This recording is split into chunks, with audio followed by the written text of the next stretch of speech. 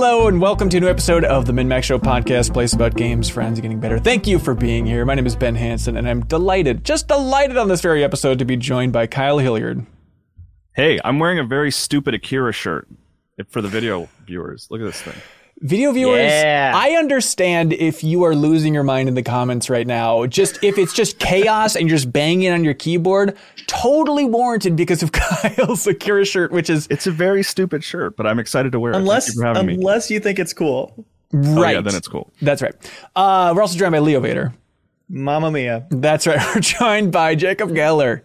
Here for a short time only. That's right. Welcome, everybody. This is a very exciting episode of the MinnMax Show podcast. First of all, if you're here saying, I can't wait for those sweet, sweet Final Fantasy 16 state of play discussions, not on this episode, buddy, and not on your life.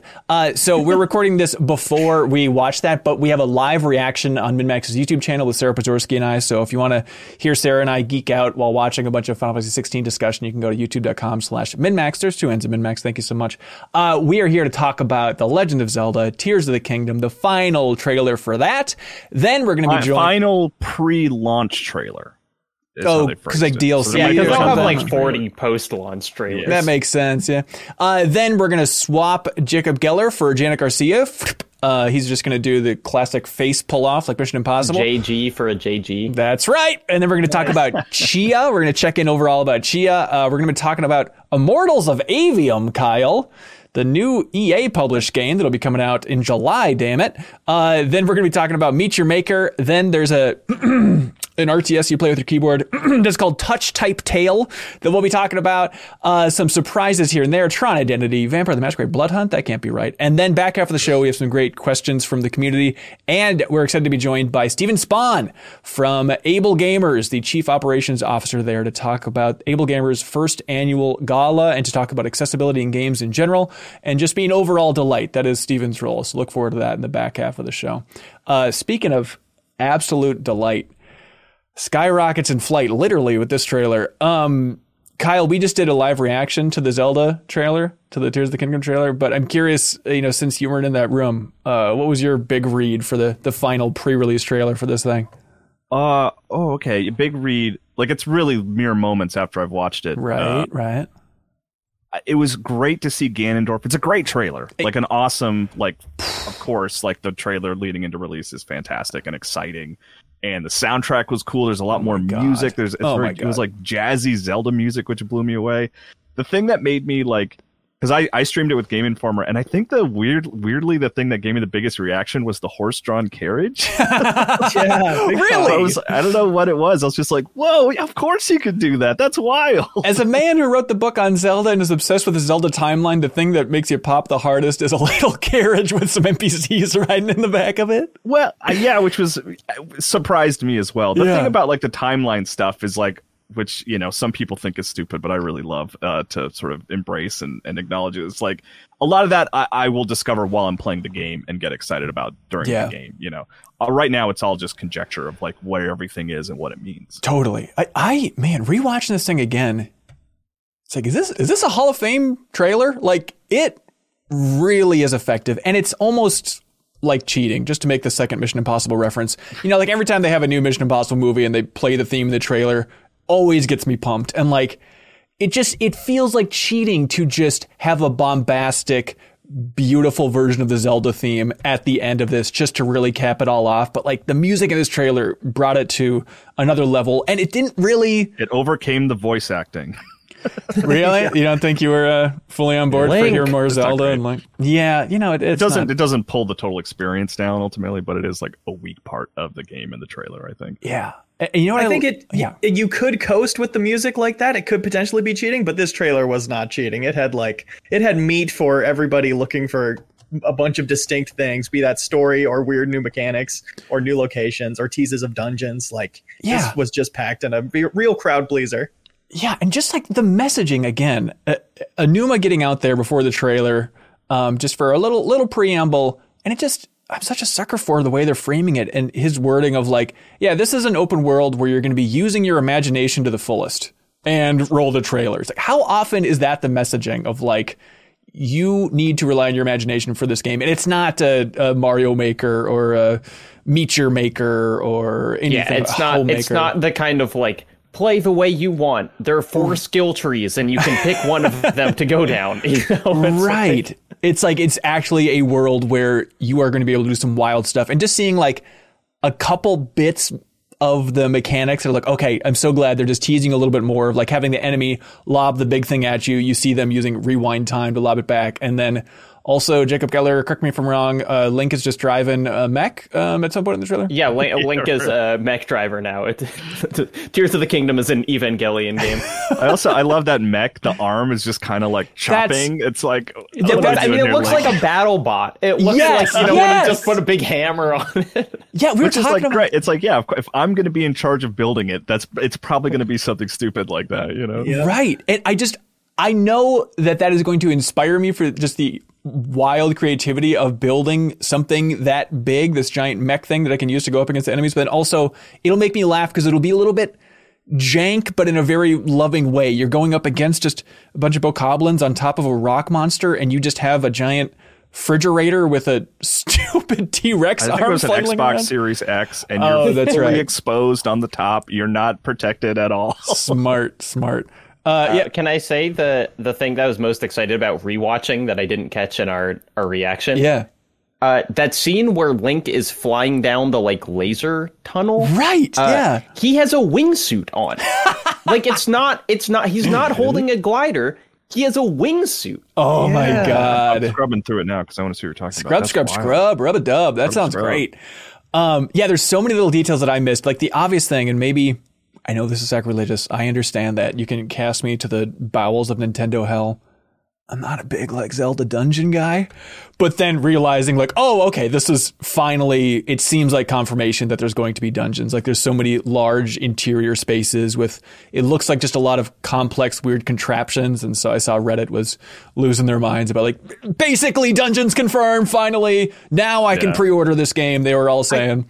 I hope some of those were shrines, because I feel like one of the biggest changes I would want is more variety in shrines. If they had more unique mechanics like that, that'd be awesome. What I was thinking was looking at kind of the skyboxes that they were showing with all those things in there. I think you can see clusters of islands that are basically like, I don't know exactly how they're going to do shrines, but there are definitely islands that it's like, this looks like a little obstacle course, or like this looks like a kind of where it'll be the same size experience as a shrine, where it'll be like, okay, jump from these 3 islands and, make a flying machine to get across to the 4th one in a way that feels like the same kind of little puzzle satisfaction of a shrine in Breath of the Wild.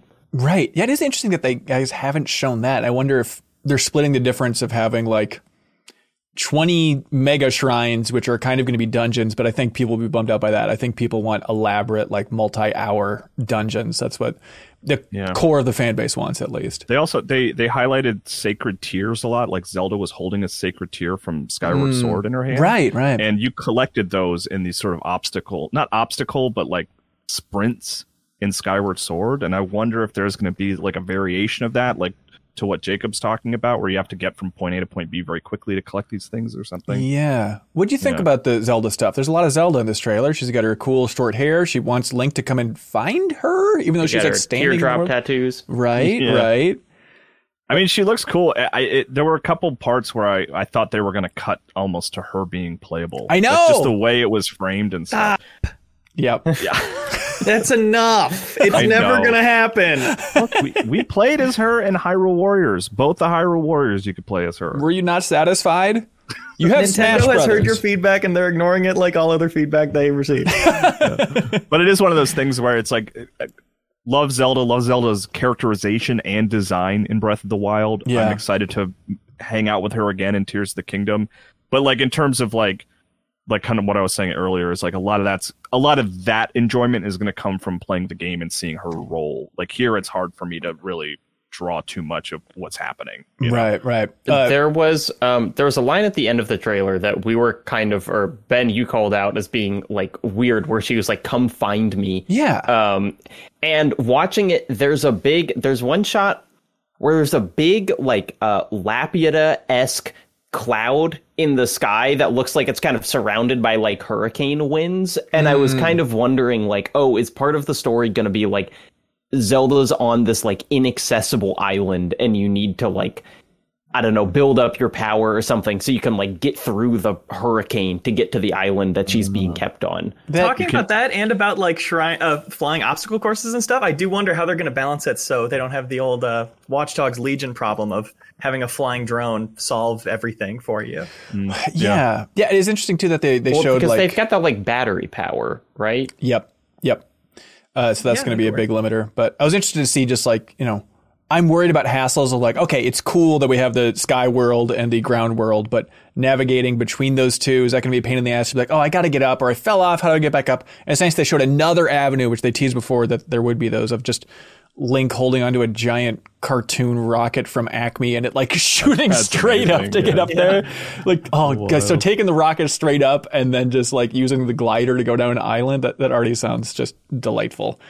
A lot of like bosses, a lot of like big set piece shots in here that are really interesting. Reddit was freaking out about the 3-headed dragon. It's like, oh, is that apparently his name is Gleeok from like the original Zelda and stuff in there. So yeah, he was in another trailer. He's like on a bridge. That's right. Okay. But yeah, it is exciting to see that a deep callback to original NES Zelda. Yeah, for sure. Mine carts. If you like carts, this is really the trailer for you.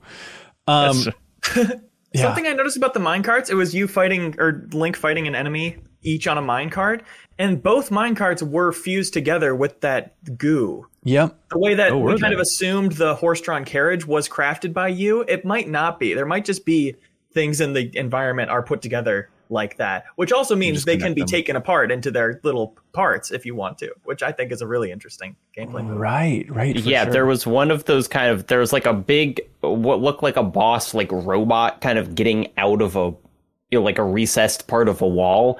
And it definitely seems like, okay, Link's going to be able to kind of like make primitive robots, and also he's going to be fighting things powered by like the same energy, like that goo is going to be doing a lot in the game. Yeah. What was it with that weird Death Star thing in the sky? It was just like a giant stone eyeball with a hole in it. I think that's one of the like obstacle course okay things. Yeah. I think you're gonna see that, and you're gonna go in there and it'll be like turning around and you'll have to do a platforming challenge or something in it. God, even just timing to like get into the hole as it's rotating the right way, skydive into it, such a cool idea. Yeah, it almost looks like, man, I'm kind of looking back at it again, like there was maybe water like in that Death Star, but man, maybe not.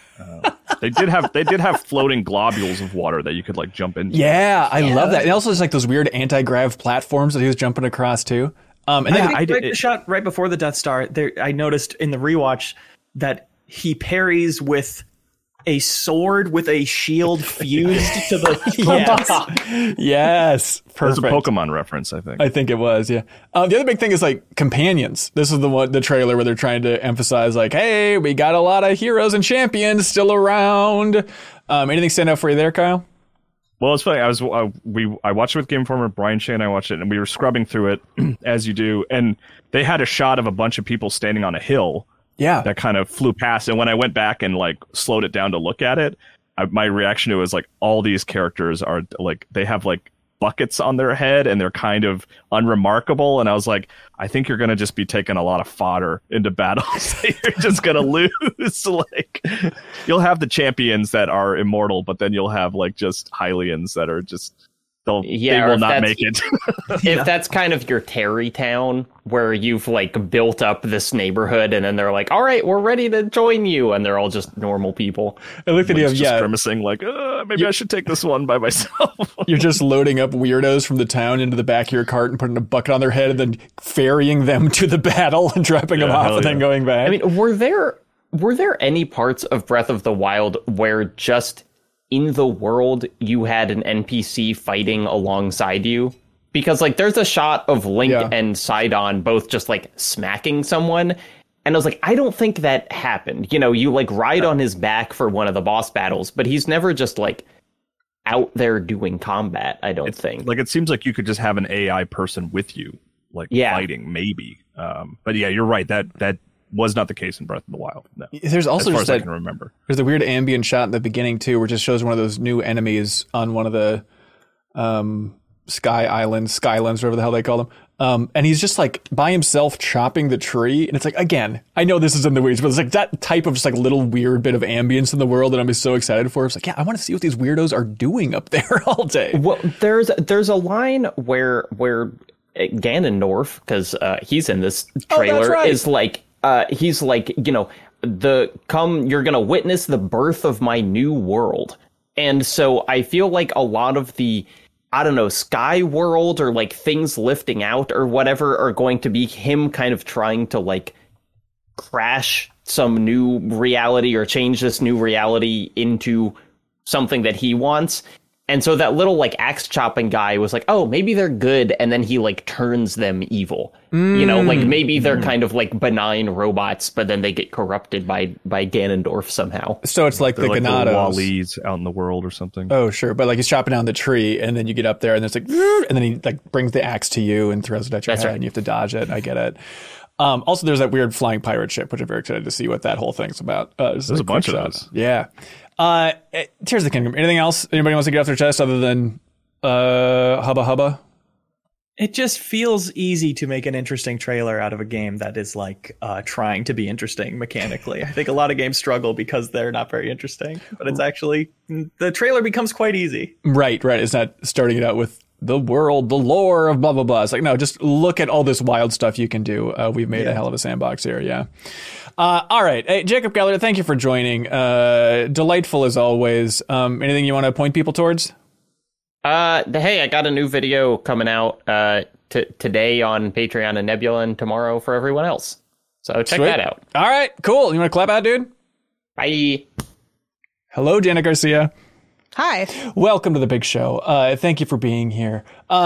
We got so much more to talk about. It's not all just this Tears of the Kingdom nonsense, because we have a game that we've been meaning to check back in on in a while. And some would say it's the perfect appetizer before you jump into Tears of the Kingdom. It's a game called Chia, TCHIA, on PlayStation and Epic, all that fun stuff on PC. But this is a game that we talked about during the GDC episode. And so it's like, oh, technically we've talked about it, but I feel bad. I feel inner guilt pouring out of my ears because Leo Vader in particular, my read on it from 30,000 feet was you were red hot on this game and you haven't had a chance to talk about Chia yet. Is that a correct read, Your Honor?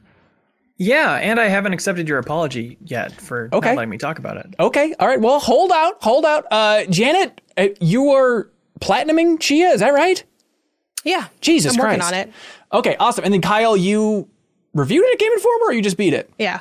I beat it and reviewed it. Yeah. Okay. Everyone's I on also top of reviewed it. Oh my God. On Pen to Pixels? Yeah. Sweet. All right. There's a lot that we can get to. I'm chapter 6 in Chia. So just 5 to 6 hours in, but I just went back to it last It's night. like halfway, I think. I'm trying to see how many chapters. Yeah, there's there are. 10 chapters overall. Who knows about the length and stuff. But yeah, this is the game that's very Breath of the Wild inspired, where you can run around and use Zol jump into animals, and you can control animals and rocks and coconuts and everything fun in a little exploration game. Ifs and buts. Ifs and buts, everything like that. Leo, what do you love about it, man? Just jump in the car and floor it. It's a delightful game. Yeah. It feels so good to move around, and it's so self-driven in what you're doing. So often I'll pass trinkets in the world because it's like, well, I'm on my way to do something that seems fun, like this diving board challenge. I'm going to be back through this area later. I don't need to do everything. You're kind of making your own path through the world like that, and it makes it a rewarding process by having you not be marked on the map and having to do a little more intentional navigation than you're used to doing. Going out of actual landmarks and your compass and stuff. That's really satisfying to me. That is that weird thing of, your character isn't on the map. If you're in the boat, you can see the boat moving and you can see waypoints and stuff like that. But it is that interesting thing of you still effectively do the State of Decay tower climb to observe your surroundings and see what's around you and stuff. Except at this point, it's just going up to a cliff and just yelling "Chi-Hu" off the top of the cliff, which is somehow even that is satisfying. Going back to this game in particular, it's God, I forgot how sweet it is to just transform into a rock, roll down a hill, go off a big jump, and then switch to the little leaf glider, float on down, take over something else. It's just when you get in those flows of navigating this world, it's nothing better. Yeah, I mean, I really like it. It's and it's funny because the weird thing about it is almost any complaint you can like levy against it is your response can kind of be like, well, you can just skip that. Right.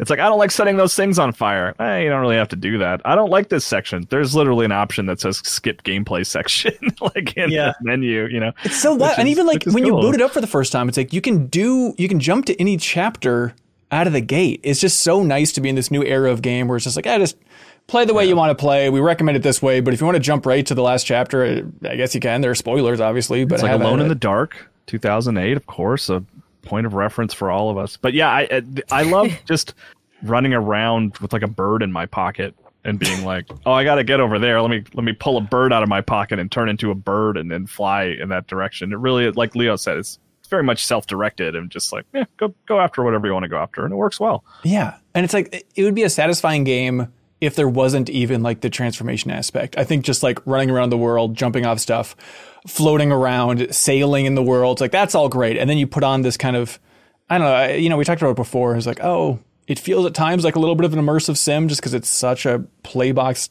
or like a sandbox style game. And like even without that, I think it'd be compelling. Then you add the ability of turning into all these things. Like, Jenna, are you red hot on this thing? Where are you at?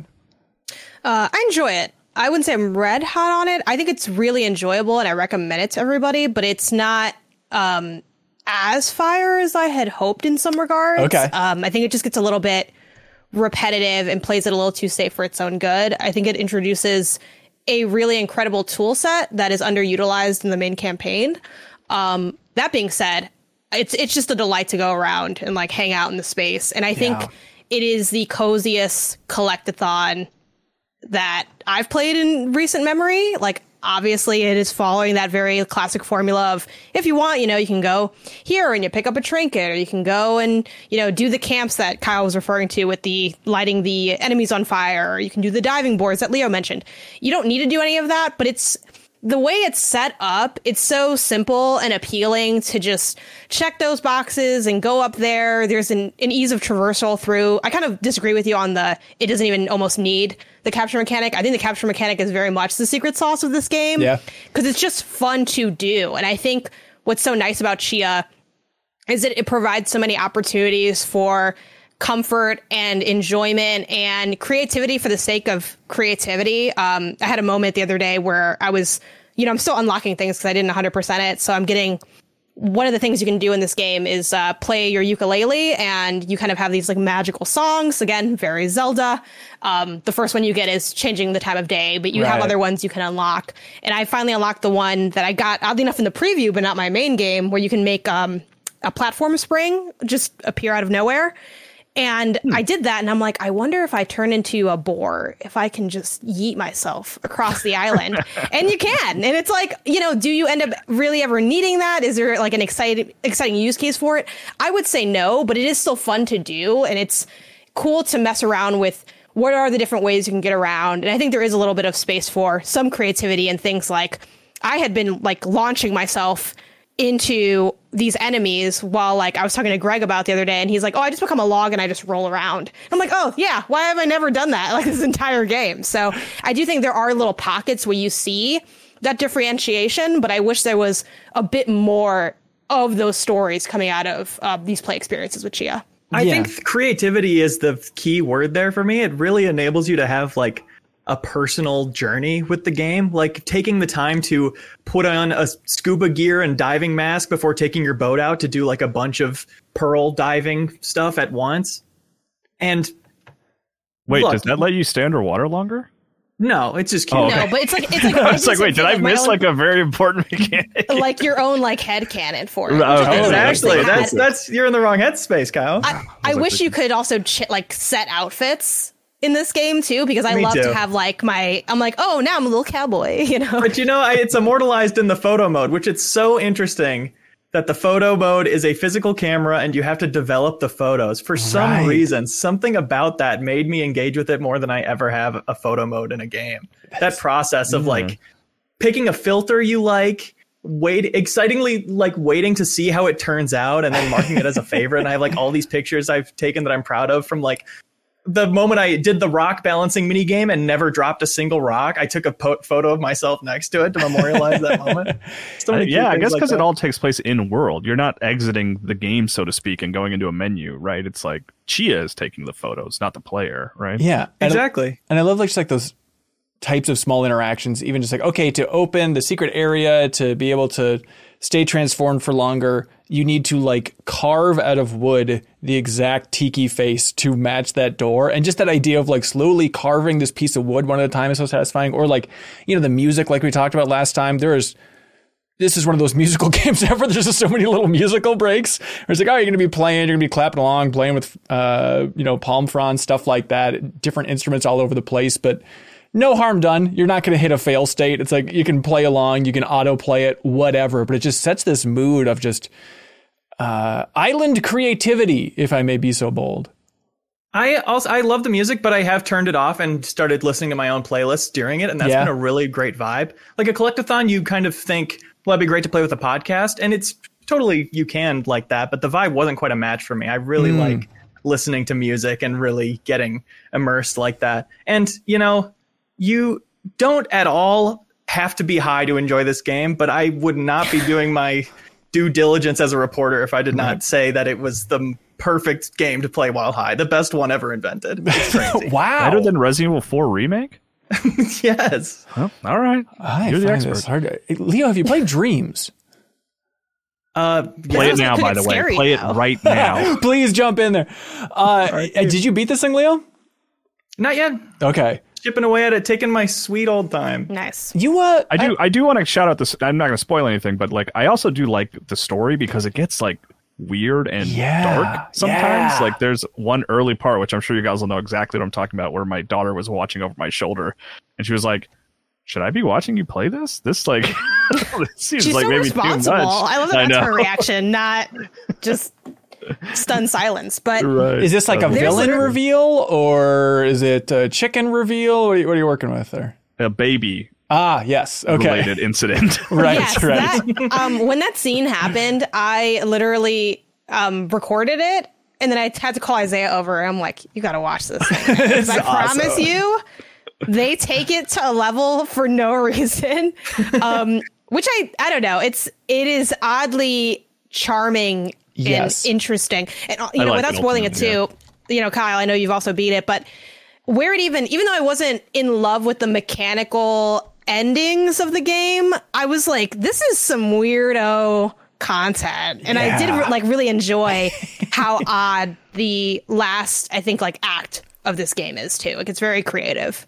I'm excited for that. The not having you marked on the map thing from the first minute of the game had me go like, oh, they're doing what they want to do with this, and I automatically love it for that. Yeah, we had an interview with Phil, the director, on MinnMax's channel, and he was talking about that idea of there wasn't any focus testing. We weren't really getting feedback. It feels like a pretty pure thing for we're making just this weird open world game and launching into the world and whatever, like it or don't. It's kind of a great attitude to see because it just results in such a charming game, which maybe that's too condescending of a term to slap around to all these different types of games.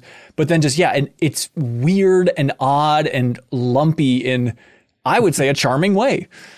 Yeah, for sure. Like mashed potatoes. That's right. It's exactly like mashed potatoes. The last thing I want to say about it is just there's this flip mechanic. You can front flip, back flip, spin whenever you want. And it's so fun to get good at that. I practiced it. And now I just reliably can wall jump off a tree and do a backflip and land it, or flip between gliders and land on a tree and then jump off it that way. Yeah. And there's little things like that make the flow state better. And the fact that you are just traversing this pretty island doing it, there's really something about it that has captured the vibe of being a little kid climbing on everything and using your imagination. That's the energy I get from it when I play it. And that's such a satisfying, fun place to be in. Yeah. To me, it feels like what a kid would imagine would work to move them around, if that makes sense. Like be a big rock. Like if you're a little kid running around and be like, yeah, if I could do anything, I would climb to the top of this tree and fling off like a slingshot and open an umbrella and float down, and that's like, yeah, that's what Chia just does, you know. I'd be a bird and I'd poop over everything. It's like, okay, well, I mean, honestly, right? Yep. A lot of bird butthole in this game if you're into it. It's a super smart game for Sony to kind of partner with and really put in one of their PlayStation tiers. Janet, you're on a PlayStation podcast. Which one is it in again? I want to say extra. Okay, extra, everybody. Chia, check it out. We'll be talking about it a lot more, I'd imagine, at the end of the year and all that fun stuff. But I'm glad to see that we're all enjoying it in a big bad way. Hey, hot off the damn presses, there is this game that just today kind of got the big second wave of unveiling called Immortals of Aveum. Now, look, I'm saying the words Immortals of Aveum, but don't turn off the podcast. Just stick with it. I know it's not a great name.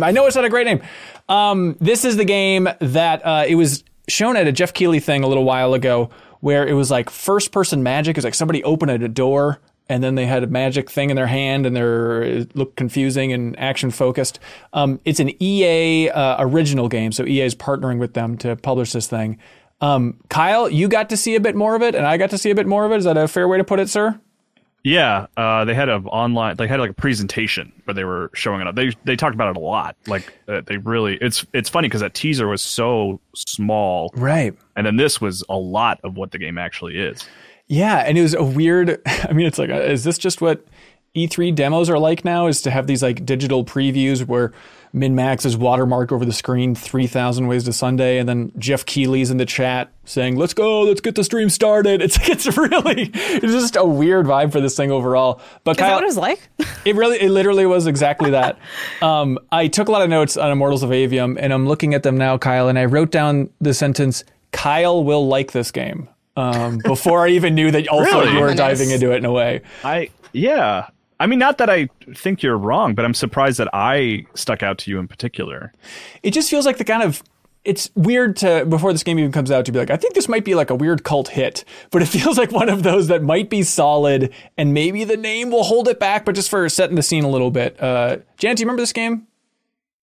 Ooh, I don't think so. Google it, see if the trailer looks familiar. So it's first-person action gameplay, the very easy pitch. And sorry to be so reductive, but we have an interview with Brett Robbins, the game's creative director and the founder of Ascendant Studios, the new studio here. This is their first game, their new IP, all that fun stuff.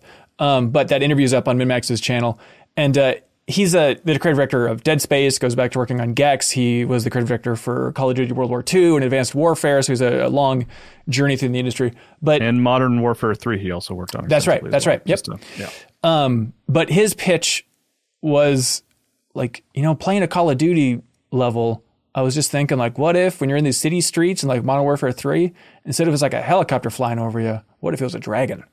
Which feels like, it feels so simple. And it's one of those things like, okay, sure. I'm sure everybody who's into games has had something like that. But then to be able to back it up with a lot of money and develop that game, it's kind of shocking to see, like, yeah, what if you make Call of Duty, but it's magic, and instead of a gun, you just hold your arm out like this and it shoots different colored magic blasts, and you have shotgun magic and sniper magic. Leo, you chuckle at the pitch. How say you now? That shut me up. Permanently. I don't know, Kyle, what'd you I'm think open about to it. I okay. don't have beef with it. I mean, it was interesting to go from such a zero, because like the teaser that they had at the Game Awards was too little, I would argue. Oh, yeah. Like I really didn't know what to take from this, but like that pitch is like a very like I don't know, like publisher friendly pitch, right? Yep. Call of Duty with magic, but like I am into it. Like I like the idea of like a developer with shooter bona fides, right? Like they like, at least Brett Robbins like has worked a lot on Call of Duty, and taking some of the sort of Call of Duty mechanics into like a different setting with like magic attacks, like, is cool. Like I like that idea, Yeah. And there's still, as you're watching, it's like, well, what is the difference here between having magic versus having a gun. When the arm is literally just held out like this, and it's cool Protoss looking tech, but it's still effectively shooting. It's like, okay, you have like Furies, which are kind of like special moves and stuff like that. There's a blue like energy whip you can use to like lasso folks and stuff like that. But then there's also like a blink spell. So I think that stuff might get interesting. And especially when they talk about how it's like, they didn't use the Metroid term, but they talk about like, you will unlock like new spells and abilities and be able to go back and explore new areas and all this stuff. So Yeah. okay, it's compelling. And there's also a mechanic with like the colors that you're using of the magic affects different enemies in different ways. So like, and it's like they simplify in a way that I like, that it's like not rock, paper, scissor, where it's like, if there's an enemy that's like got a bunch of red armor on it, use your red magic. You know? It's like focus on the like the shooting and the moving. Don't think too much about like, oh, that one's blue, so I need yellow. Okay. Right. Green. It's like, let me get that wheel out here. You know? Yeah, exactly. It sounds a little bit like Tiny Tina's Wonderlands Ooh, / interesting. Outriders. A little But bit. I would argue neither of those lit the world on fire is the thing. And I'm looking at the trailer now. Yeah, I agree with Kyle. This teaser is rough. Well, like when you said yeah. go look it up and watch it, and I think drop more later, of course, but I looked it up and I literally it's only a minute. I started scrubbing through it out of boredom. Well, and I was literally assigned to look at it, so I'm like, that is a rough tease and a pitch that I feel like, I don't know, it doesn't leave me maybe it's because I'm not a shooter person, it doesn't leave me with much excitement. I think doesn't sound like enough differentiation there between the genres or the styles. Yeah, it's interesting to see, EA publishing this thing and their pitch, which is just I love the game industry for these types of weird waves and doubling back on themselves.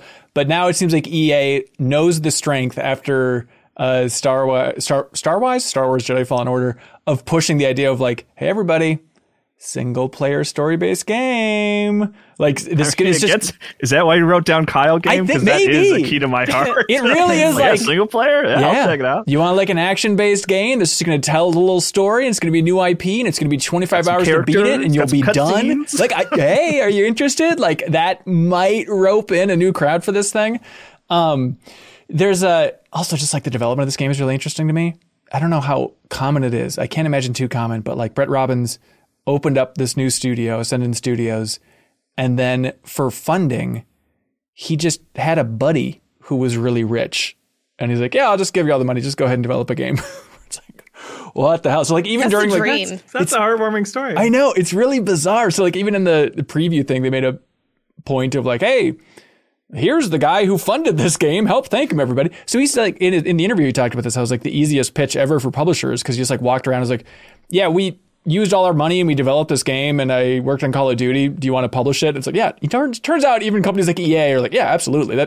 And this is not going to cost us barely anything. Another. Why is EA always gets dragged, and it's not even over the microtransaction stuff all the time. I personally really like what EA is doing with the EA original space. Oh, totally. But I will say it is very hit or miss. Also, like sidebar, like I feel like EA's published a lot of really good games, and everyone's like, yeah, but like it doesn't count. I don't know, for some reason, like. I don't know. No, I do think outside of the Battlefield blunder, I think EA has had a really great last couple of years. Star Wars, it takes two. Yeah. Yeah. And yet, yeah, that's fair. But it's interesting talking about like comparisons, Janet. Like, what would you compare it to and whatnot? Like, there are flavors in here where it's like, this feels a little anthemy. And then the big thing, and it kept coming up in like the chat during the preview, but a lot of people were like, Forspoken. It kind of feels like Forspoken. Because the character is not super talky, but the main character does talk. And I think just like being dropped into this world where it's a lot of words you don't understand. Like, okay, we're talking about battle mages a lot, but in our world, battle mages have a unique name. What are they called?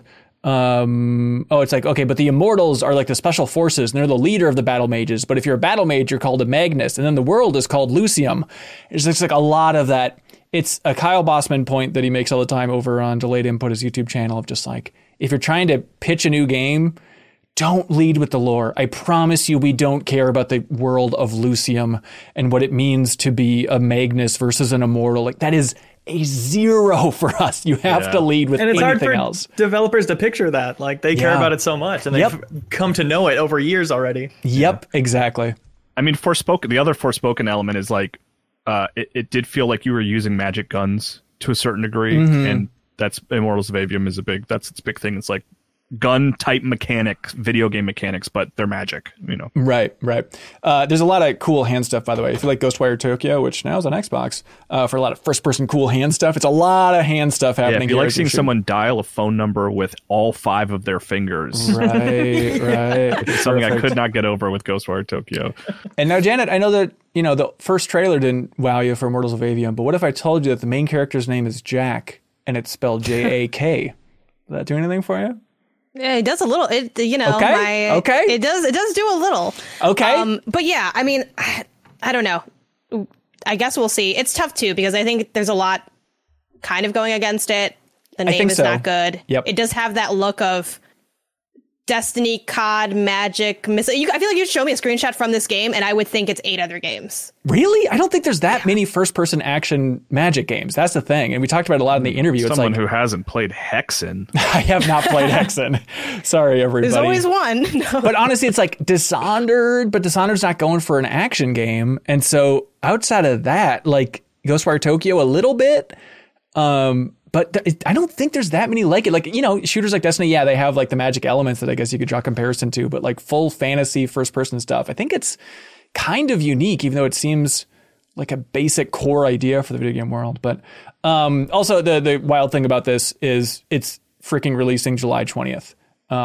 Which is that was a amazing. big thing for me is like the teaser made me think, oh, this game must be pretty far out. Right. When they showed it at Game Awards. But no, it's pretty close. Yeah, July 20th. Here we go. Ready to go. So I'm very curious to see how it's received and all that stuff. But Immortals of Aveum, and it's out on everything but Switch, as you can imagine. No less, Jen. As you can imagine. Please check out GameInformer.com for a nice written preview about the game, Ben. You have the gall to come on the MinnMax podcast. I got to bring it up. There's only one URL, Kyle, and we'll get to it later in the show, buddy. No, that's great. Please check it out. Leo, you were, we talked about it before, but Meet Your Maker, that other first-person game, is actually out now. This is the one where you're building up a base, a little bit like Mother Base stuff from Metal Gear Solid 5, building up a base, first-person game. You're then trying to infiltrate and get past the traps in another person's base to get inside to collect gen mat and then make your way back out. Couldn't have said it better myself. All right. What do you think about Meet Your Maker, Leo, now that you've actually sunk your teeth into the finished thing? I just love it. Oh, good. Building bases is, any game where there's that creative aspect, you wonder like, well, I'll let the people who are good at it do that part of it and just play the good stuff that people make. But this game is really about everybody having their own base and raiding other people's bases, because having your own base generates passive income in a way that a lot of games don't let you have. But this game is all about having a base. I'll tell the specific story I have at this moment. Yeah. My second base I built with Luke from I Am 8-Bit. You can build and raid in co-op. And we had a great time making this like slaughterhouse vibe. It's linear with some jump scares. We played through it a bunch of times and like crafted little battle arenas that we thought were challenging, but not too hard. And then you get to log in every day and watch replays of people who raid your base. And you take these mental notes of like, oh, I have this secret here that nobody's noticing. I could point to it a little bit more, direct their eyes a little bit more. Everybody's getting past this room super easily. How do I make it a little bit harder? Or they're not getting scared by this jump scare. How do I tune it a little bit more? Or in this specific case, my favorite scare of the thing is you grab the gen mat, turn around, and at the end of the hallway you just came down, a giant brute falls through the ceiling. Perfect. And rushes you. And when he falls through, he reveals that you can escape out the hole he dropped down. So you don't have to backtrack through the whole base. You can just leave through the top. That's just a nice little touch, I thought. Yeah. For players. And watching the replays and seeing people like almost see the exit but be too scared to try it. And it's this balancing around like, how do I get people to feel safe enough to do this? It really gives you the energy of being a level designer. Yeah. And tuning around like little things every day. You'll say like, oh, here's the 2 things I need to fix. And it's got that great element of you're lying in bed at night and you're like, oh, of course it should be like this. Of course this guy should be more behind these traps or whatever. So you want people to be successful? That's the amazing thing. Are you just a nice guy, or do you think that's the tone of the game? Is everyone's rooting for you compared to Mario Maker, where it's like, let's just torture MFers? You get rewards for kills by your base and for accolades if people say it's fun or artistic at the end or whatever. Okay. And you get slightly more for accolades than for kills. So it's a strand game, you're telling me. Essentially, yeah. So some people do go for all kills and make like really stupid kill rooms. And that is the worst part at this moment is like doing raids. You really don't have the trust that everybody's put a ton of care into their base. Right. Because you don't necessarily have to. But the good ones really do stand out, and there are some really fun surprises there. And me and Luke are just so damn proud of this one. I'm sending Luke like images of our new ratings and how many people rated it overnight, like it's an ultrasound or something. That's cool. Is there you mentioned how right now the annoying part as a player and not a designer is the kill rooms. Is there what does like going to the game and looking for bases look like? Is there search functionality? Is there like a tag situation going on? It essentially gives you 15 at a time, organized by difficulty, which is determined automatically by how many traps and guards there are and how close they are to the main path, stuff like that. And as you build your base more and more, you have to prestige it every day, essentially, to keep it going. And that gives you more capacity to add more things. So as it gets bigger, as you've had it going for like 5 days, then it gets promoted to champion outpost. And when you're raiding, every few outposts, you get to do a champion one. And so the champion ones get a bunch more plays and stuff. So it's kind of lightly curated, and you definitely see ones more based on if they're getting good ratings, but they also do want everybody's base to get some plays. Yeah. Okay, so I just did like tutorial stuff. I got through it. I met the floating baby in the jar that really wants the gen mat. That was his ultrasound pick, actually. And I want your advice, Leo, because like I don't know if I'm doing it wrong, but like I got into my first place. What did you call them? They're like houses? Bases. I don't know why I couldn't think of the word bases. You said it 1,000 times. But like I found myself, I would walk up, get killed by a trap, and be like, okay. And then I would the next time I would go, I would shoot that trap and go a few more feet and then get killed by another trap. And then I was like, okay, well, I guess I have to shoot those 2 traps. And I was very much like inching my way through in, frankly, a way I wasn't finding very satisfying, because you can get hit only once. So like, am I approaching this wrong? It feels like it's less about replaying it over and over to learn the layout than it is to actually like have an exciting action mode where you're like jumping out of the way of traps at the last second and stuff like that. Like, am I doing something wrong, or? Once you get a little more comfortable with the controls, you definitely can go faster. I think you can really safely do each base the way you're doing it, because there's like red indicators to look out for of like this trap's coming at you. But it is a balance between running fast and being aware of like, oh, I'm not going to be able to avoid that one. I'm just running past a bunch of these traps because I'm being fast enough, but there's this flamethrower at the end of the hall that I need to deal with or whatever. Okay. It's finding the balance of that and getting better at reacting quickly, like learning which trap does what and how they're going to play with each other. Yeah, it all kind of has. Like I want to keep going with it. I'm playing it. It runs pretty well on Steam Deck, but I did that first taste was a little. I just felt like I was dying too much too frequently. But I want to give it another go. Yeah, and I know you're not a co-op guy, but it definitely is easier with co-op to raid. And it's always fun to watch those replays of people accidentally killing each other and stuff. Yeah. Right, yeah. And imagine that grappling hook does it for you, Kyle. There's a grappling hook? See, I didn't even... there you go. Oh, no, buddy. it's part of the base website. Yeah, the grappling hook. That's huge. Okay, yeah. All right. That makes Kyle's just walking through a house. He's what's going on here? Getting slaughtered by guns and spike pits and stuff. If only I had a grappling hook.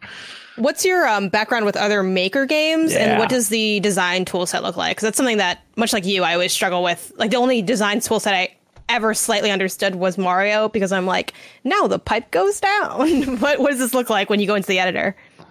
It's a first-person perspective, more like Halo's Forge mode than anything. You're kind of flying around and placing things that way. A pretty simple interface. Like, I don't have much experience with other Maker games, with Mario Maker or what have you, but this I got the hang of really, really fast. And you're in it all the time, so it has to be intuitive, and I think it really successfully is. Like, if you have a specific easy change you want to make, it's really easy to make that happen. I'm rooting for this thing. Like, it looks like there's like 2,000 active players on Steam right now, which is not dying, but not exactly exploding. It feels like it's just, I don't know, it could use a big push. Why don't like those big streamers play it and make it like a big popular thing? I don't get it. I don't understand what Behavior Interactive's doing. I'm rooting for it. You know, like, it's weird to see Behavior Interactive, like, you know, after the big hit with Dead by Daylight, I love the idea of them funneling some of that money into like a weird project like Meet Your Maker that sounds like a fun pitch, but really tough to pull off in practicality. But like, it seems to be working, Leo. Yeah, community there. It's really cool. It's one of those games where everybody's learning from each other. You know, you get these like metas of what kind of bases people are building, and then people get used to running those, and then it becomes, well, here's how you counter the way people are running bases right now. Right. Yeah. It has hints of like Orcs Must Die in there. Playing this, starting Meet Your Maker, I was thinking like, I should go back and play Orcs Must Die 3. I got to get that on the to-do list. But Meet Your Maker out on PC and new consoles. And I think there's like old gen consoles as well. PS Plus. Also. Oh, really? Yes. Yeah. Oh, geez. All right. Well, so you can claim it for free if you have the subscription. Or you could debate me on how technically it's no free because you have a subscription. Anyway, fine. Cool. Don't claim it then. Do you want to give your Twitter handle just in case people want to debate you? And... Yeah, at Game ONYSUS. Okay. Watch out. I'll quote tweet anybody. Just be careful. There we Watch out. You don't know what's going to happen over there. And they'll be like, I was joking. I'm like, were you? Or did you just get caught up? I don't know. Find out on the next episode of this podcast. Now that it's on PS Plus, I want to say you make a low difficulty base, you'll get a ton of new players running it and not even knowing the controls and dying, and you'll get a lot of rewards. That does sound great fun. Time to get into it. It does sound fun. I have not redeemed it based on your description of it, because maybe me and Isaiah could build, because that's the thing too. Like we had like a build night like a month ago. Where we're like, what if we like built like a level together, did like this little thing, and we tried doing it like in dreams, but it was like weird to do and complicated. Yeah. And then Mario Maker had its own problems. So maybe this will be where we can design, even though it's a little spikier and darker than my preferred aesthetic, but that's okay. Yeah, we'll figure it out. Try it out. Janet, you know what my preferred aesthetic is in life? Patreon. No, but that's coming up later, and that's a great point. That is my aesthetic. I was like, this seems early. That was Ben setting up his own trap. Trap over here. I was supposed to shoot that before. My bad. That's right. That's right. Start it over. Well, I would answer Ask it, me Janet. again. Yeah. Do you know what my preferred aesthetic in life is? No. What? It's RTSs with a twist. I was gonna say it's typing, but then I was scared. I was like, I can't go. No, you can do it. You can do it. Two. This is a game.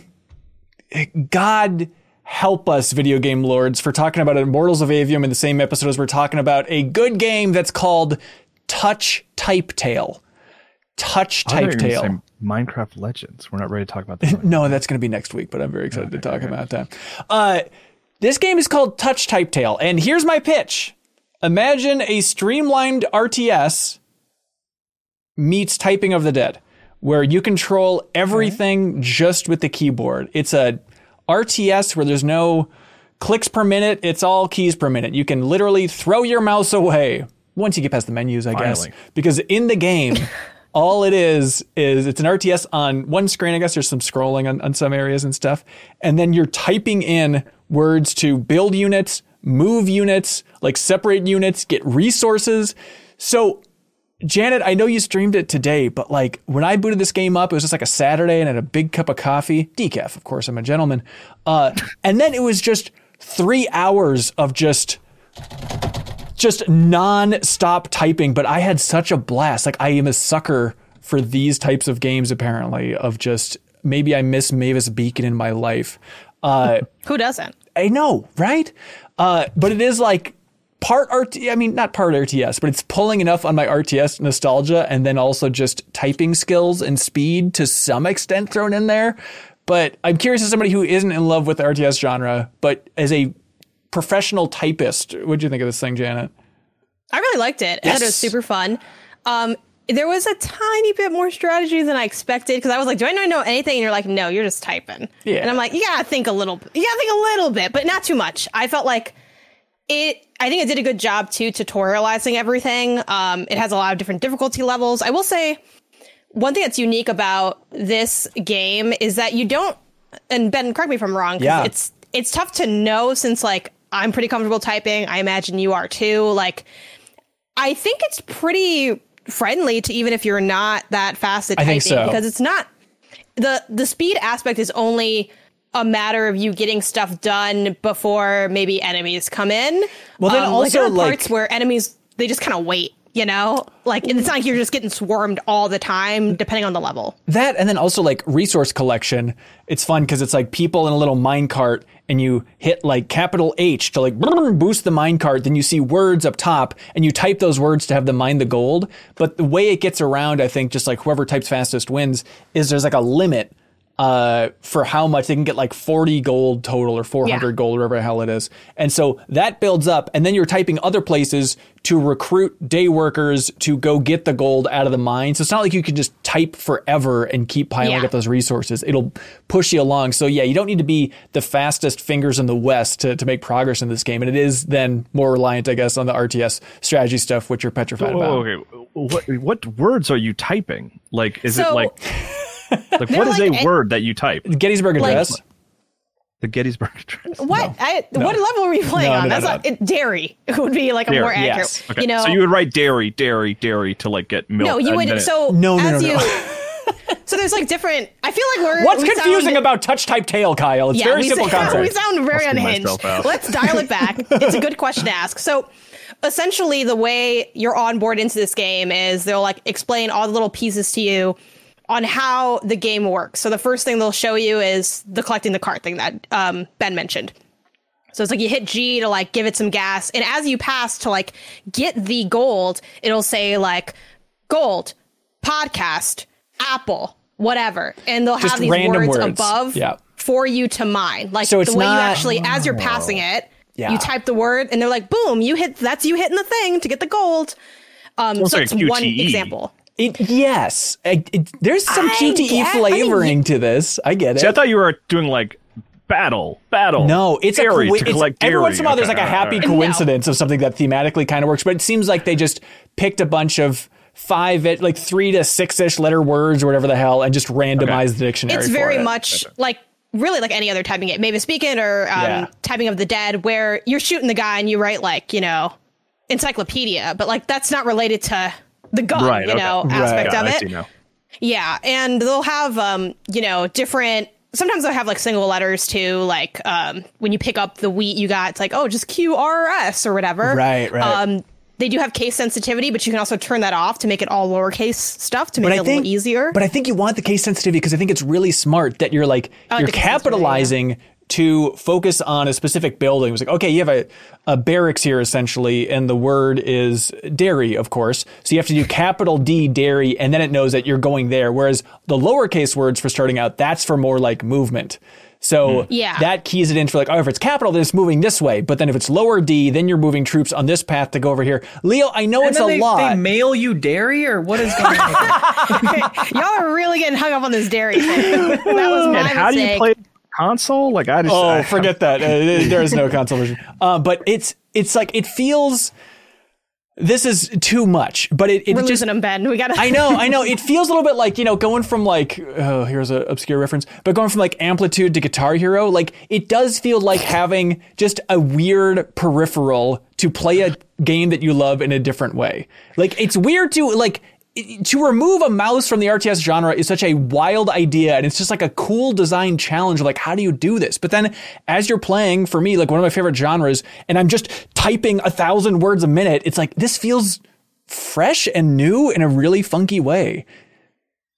It sounds satisfying. Thank you. That's all we're looking for. It is good. And if you don't like RTSs or don't know that genre, it's totally fine. Like I don't have any art. I think I played like 3 minutes of one other RTS game, and I was like, I don't like this, I don't know this, I don't get it, everyone's small. No, thank you. Everyone's small. Yeah, like it's just, I don't know. Like the small people genre. The RTS genre always felt like, I don't know, it just felt very like foreign to me. Like I'm playing with really complicated digital miniatures. I'm like, this is 8 things I don't know. Interesting. Yep. I'm good. This is like fairly simple. Like you got your resource stuff. If you've done any element of any sim thing, you'll feel fine with it. It's a lot of, again, the resource collecting, you're building different barracks. Yeah. I also really like one thing that surprised me. I only did like 3 levels, is each level kind of offers its own set of context and challenges. Like at its core, you are like fighting, but there's different ways you go about that combat. Like in the second one, it's like all combat, and you can like then you can do stuff like flank, which I wasn't expecting them to have. These different ideas of breaking things apart and having like the strategy goes deep enough where it's intriguing, but not so deep that you're totally overwhelmed. Right. And I just really liked it. Like in your UI wise too, you're just, in case you're not familiar with RTS as much, you're just looking at like almost like a fancy looking placemat, and they got the little spots. And I think it also does a good job telling you when you're messing up. Like when I first started, I like didn't know what was going on. I'm like, okay, well, I'm getting gold, and then I use the gold to buy this, and then they're like, you got to open this to like recruit people. Yeah, like they'll literally point like a big red arrow, and they're like, hey, this is closed now. Did you want to close this? If you did, good job. If you didn't, undo this. Right. So I think it holds your hand pretty comfortably. Yeah, I just really enjoyed it. It's a very different context for a typing game than I've personally seen before. It's such a weird idea. Unfortunately, again, it is called Touch Type Tale, and I'd like to personally apologize. It is only on Epic Game Store. Is that correct? Yeah, it's got the Epic partnership there, and so please, more people jump in because maybe it's gotten better. But also I had a tough time matchmaking. I really want to play more multiplayer because you can go head with people. Like I played, my friend Ronnie in this and had a blast going through this game, just typing like maniacs. But I would love for this to just blow up, just crush Meet Your Maker when it comes to active users. I know. I'm kind of sad goal. Getting the vibe that people don't know about this game because I was playing and one, no one knew what I was playing, and that's fine. But then two, I went on like Metacritic and it doesn't even have a score. No one's reviewed it. I know. That's verified as an outlet. I know they don't, verify everybody. So like, not saying there's not reviews out there, but I was like, oh man, like show some love. Come on, y'all. Like we got at least. I'm about to make an account just to get something in there. I think it's pretty cool. Yeah. Shout out to Pumpernickel Studio who pulled this weird idea off. I love it. And also, there's a part of me that maybe this is tip my hand a little bit, but I mean, this is probably 15 years ago. I took a note in my phone like, it'd be cool is to have an RTS where you have to type to make the units. Like sort of those things of like I had that base idea. What's that count? They saw that. They saw that? Oh my God, thank you. Looks like I need ExpressVPN, which is coming up later in this show. Leo, you wowed the world. People couldn't stop talking about it by saying, I want to talk about one game and one game only on this podcast, and it's Vampire the Masquerade Blood Hunt. And I said, but Leo, that Vampire the Masquerade game, that was Vampire the Masquerade 2, and that seemed to be delayed forever. And you said, no, you fool. I'm talking about Blood Hunt. The Blood Hunt, you fool. And I said, Leo, I don't remember the Blood Hunt. And you said, it came out a long time ago. No one cared about it. And now I'm getting my little Leo mitts in it. And I look forward to being it shut down in 3 months. Yeah, if Leo plays your game, watch out. He's basically the Grim Reaper at this point. Yeah. Okay. The Masquerade Blood Hunt. It's a battle royale, except you're a vampire. If you want to be reductive, I don't know, man. Just Call of Duty with magic. It's a free to play battle royale that just happens to be extremely fun. The movement's really great. You're climbing around the city of Prague at night, jumping around on rooftops, having gunfights up there. That feels great. Cool, fun abilities. The most notable thing that made me think there's something to it is the whole civilian system. Throughout this whole battle royale map, there's people chilling on the streets on their phones or whatever, and you can feed on any of them to get your health back, or some of them will give you other buffs like faster cooldowns on your abilities or more melee damage. And so you're kind of balancing that with doing it without other civilians seeing you. Because if they see you feed, or if you accidentally kill a civilian in a gunfight, which is really easy to do, then you get blood hunted, the eponymous blood hunt, and you're marked on the map for everybody, and it becomes like, oh, everybody in your area is now on the hunt for you, and that makes for some really fun situations. Oh, that is It's fun. an interesting system to be on top of a battle royale, and it makes for some really cool fights. There's like one moment where I was accidentally got blood hunted, and I was running on the rooftops trying to escape this guy, exchanging shots or whatever. Noticed a spot where it dropped down into like this little courtyard, so I slid off the roof and I looked back up because I was totally marked on the map. He knew where I was. He was going to come for me, but I knew where he was going to come from.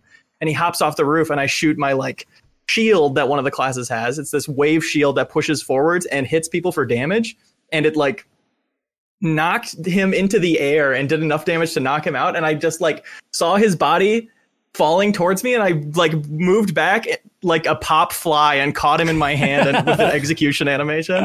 It just is a really smooth game. It's remarkably fun for a game nobody's ever heard of. This is the kiss of death. Did your like Rumbleverse buddies transition once that game was shut down to Blood Hunt? Is that what happened here?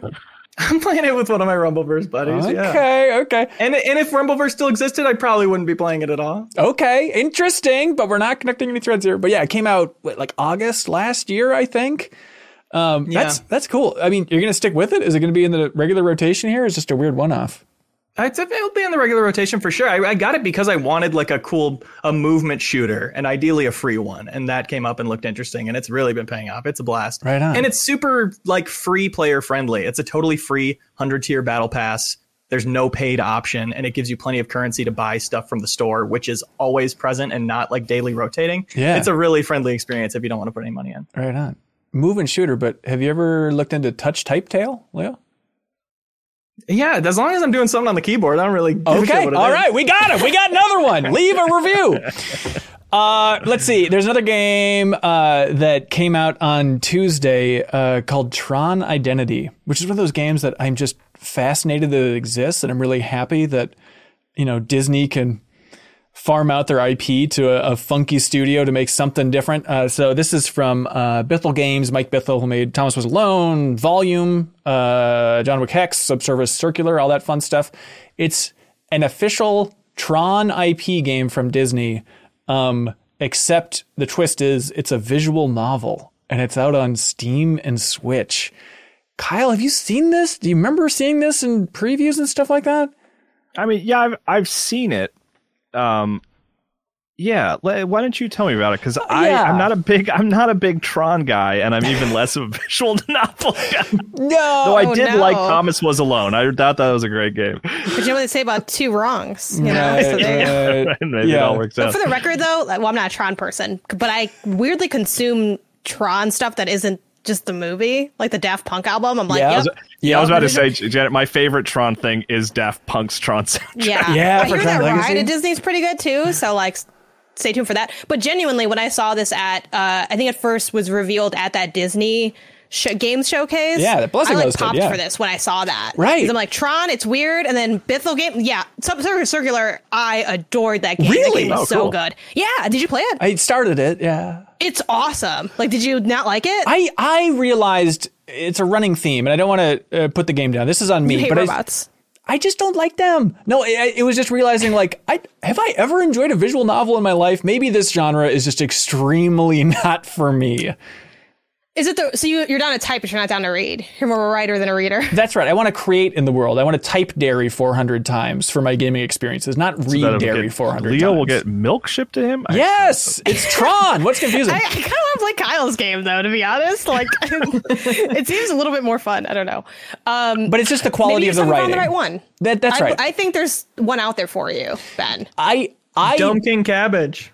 Oh, that's right. Ubisoft Ghost game. I played the demo. You're going to like that one. Is there? I did like Doki Doki Literature Club. Okay. My wife and I played that together and enjoyed that, yeah. Yeah, it feels like that Simpsons joke, but instead of being like, has anyone seen Tron? It's just, does anyone play visual novels? Yeah, I play visual novels. No. All right. Janet, you got it covered.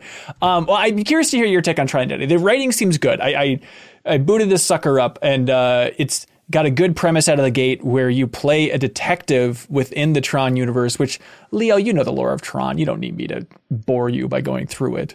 You're in computer. That's exactly right. And it's very smart. The detective's name is Query, which is like, okay, that's perfect. And I love the dorkiness of Tron. Like, even in this game, it got me where it had like the credits at the top of the game.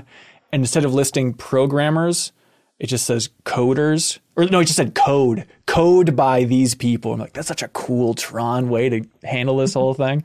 And then you go through it and you're just a lot of branching decisions, a lot of branching paths. The story seems good so far. And then there's at least one mini game that I've encountered so far that's kind of like, I don't know, solitaire-esque. And I think I'm a dumb guy. Solitaire Conspiracy? Yeah, they did make Solitaire Conspiracy. Exactly right. But I realized it was like the tutorial version of that. And I'm like, I'm not really understanding this. I think I'm too dumb for this. And when it's the tutorial, I was extra self-conscious about it. This is a long way of saying this game seems cool. If you like Tron or visual novels, you can check out Tron Identity. It's $15. I love the idea of Disney doing this. And it seems like they're teasing that this is the first of more Tron stuff to come from AbleGamers, which I'm very curious to see what that's going to be like. I say this as a positive as well. Yeah. I hear it's quite short. Like it's like right? it takes like less than 2 hours to finish. I think. Which I really wish I had played it now for that. I thought just one person would have. So I'm like, I don't have time for this. It's fine. I'll play this typing game instead. But to think, like, I didn't know that you were a visual novel hater. Ben. I was visual novel curious. I keep trying to convince myself I can like it. And so maybe knowing that it's that short, maybe I can go back because I am curious about the story for sure. But then I was searching around on Steam for this game, and then I saw that they had Tron 2.0 on Steam, which is that game from 2003, and so I downloaded that and started playing that instead.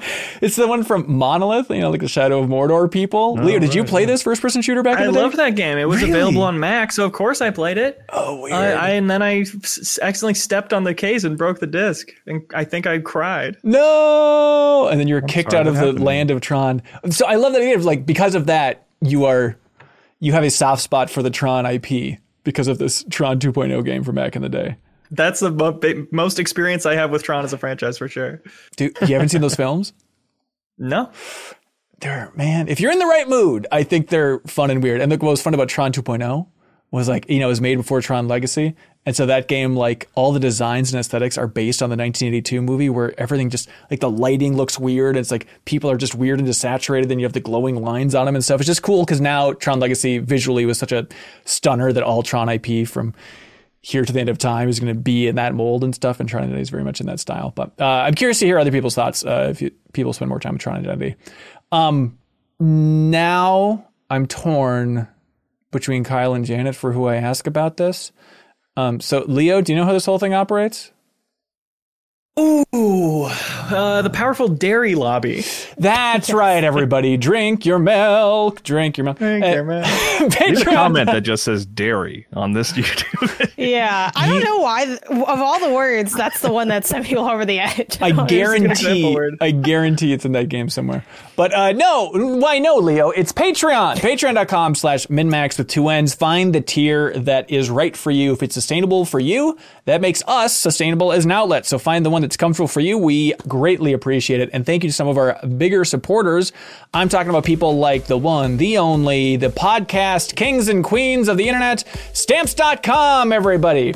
Stamps.com. When I brought it up, Janet Garcia, your jaw hit the floor and you said, I love Stamps.com. Is that accurate? That's pretty accurate. Okay. I mean, I don't use as much as Kelsey does with her business stuff and the shipping aspect of it, but I mean, I just think the general service that it offers is one of immense quality, and I feel like people that do end up shipping regularly tend to turn to Stamps.com for that kind of service. It's the way to go. They say that it's a post office in your office. With Stamps.com, all you need is a computer and a printer. They even send you a free scale, so you'll have everything you need to get started. If you need a package pickup, you can easily schedule it through your Stamps.com dashboard. If you sell products online, Stamps.com seamlessly connects to every major marketplace and shopping cart. Running a business isn't cheap, they say, especially when it comes to fulfilling orders for your customers. Luckily, Stamps.com has huge carrier discounts, up to 84% off USPS and UPS rates. Jesus. Plus, Stamps.com automatically tells you your cheapest and fastest shipping options. They've been around for 25 years. They say get access to the USPS and UPS services you need right now from your computer anytime, any day or night. No lines, no traffic, no waiting at the post office.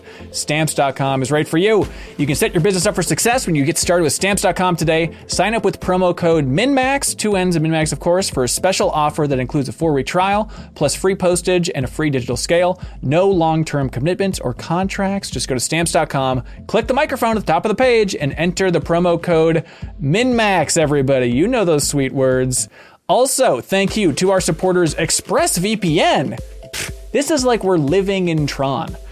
And there's viruses and evil killers everywhere in the world of Tron. Because they're yellow. They have yellow lights on them. That's right. But if you use ExpressVPN, you can access the internet without any of these concerns. You can finally get some privacy on the internet. Like, imagine, Leo, going into the world of Tron, but it's just you, baby.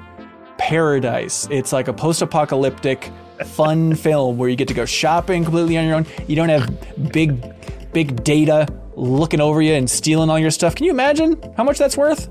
It's kind of like having the good guy from Tron in your computer protecting you. That's right. Shout out to the good guy from Tron. ExpressVPN, everybody. Value your private VPN. That's a Eevee evolution. Using the internet without a VPN is like going to the bathroom and not closing the door, they say. And then they say, how is that? Not pleasant. I insist on closing the door. Well, your internet service provider knows every single website you visit. They can sell this information to ad companies and tech giants who then use your data to target you. ExpressVPN creates a secure, encrypted tunnel between your device and the internet so your online activity can't be seen by anyone. And if you close your eyes, then literally it's not being seen by anyone. It's as private as it can get. It works on phones, laptops, even routers, so everyone who shares your Wi-Fi is completely protected with ExpressVPN. All you have to do is just fire up the ExpressVPN app, click one button. It's as easy as closing the bathroom door, so no one can see you pee. Get an extra 3 months of ExpressVPN for free by going to expressvpn.com/MinnMax. That's expressvpn.com/MinnMax for 3 extra months for free. expressvpn.com/MinnMax, everybody. And thank you, of course, to our dear friends at I'm8bit. They want everybody to know about Cozy Grove. You can get the pre-order for Cozy Grove right now, the Nintendo Switch exclusive edition and the PlayStation 5 exclusive edition. This is the I'm8bit exclusive. Check it out in their wonderful online store this edition, because I'm8bit, they don't phone nothing in. It includes a blind bag containing a collectible enamel pin inspired by Cozy Grove's ghostly denizens. You can get all 28 of these adorable bears for Cozy Grove with I'm8bit's physical edition on the Switch and on PS5. Also an exclusive cover sheet. It's region-free, all that good stuff.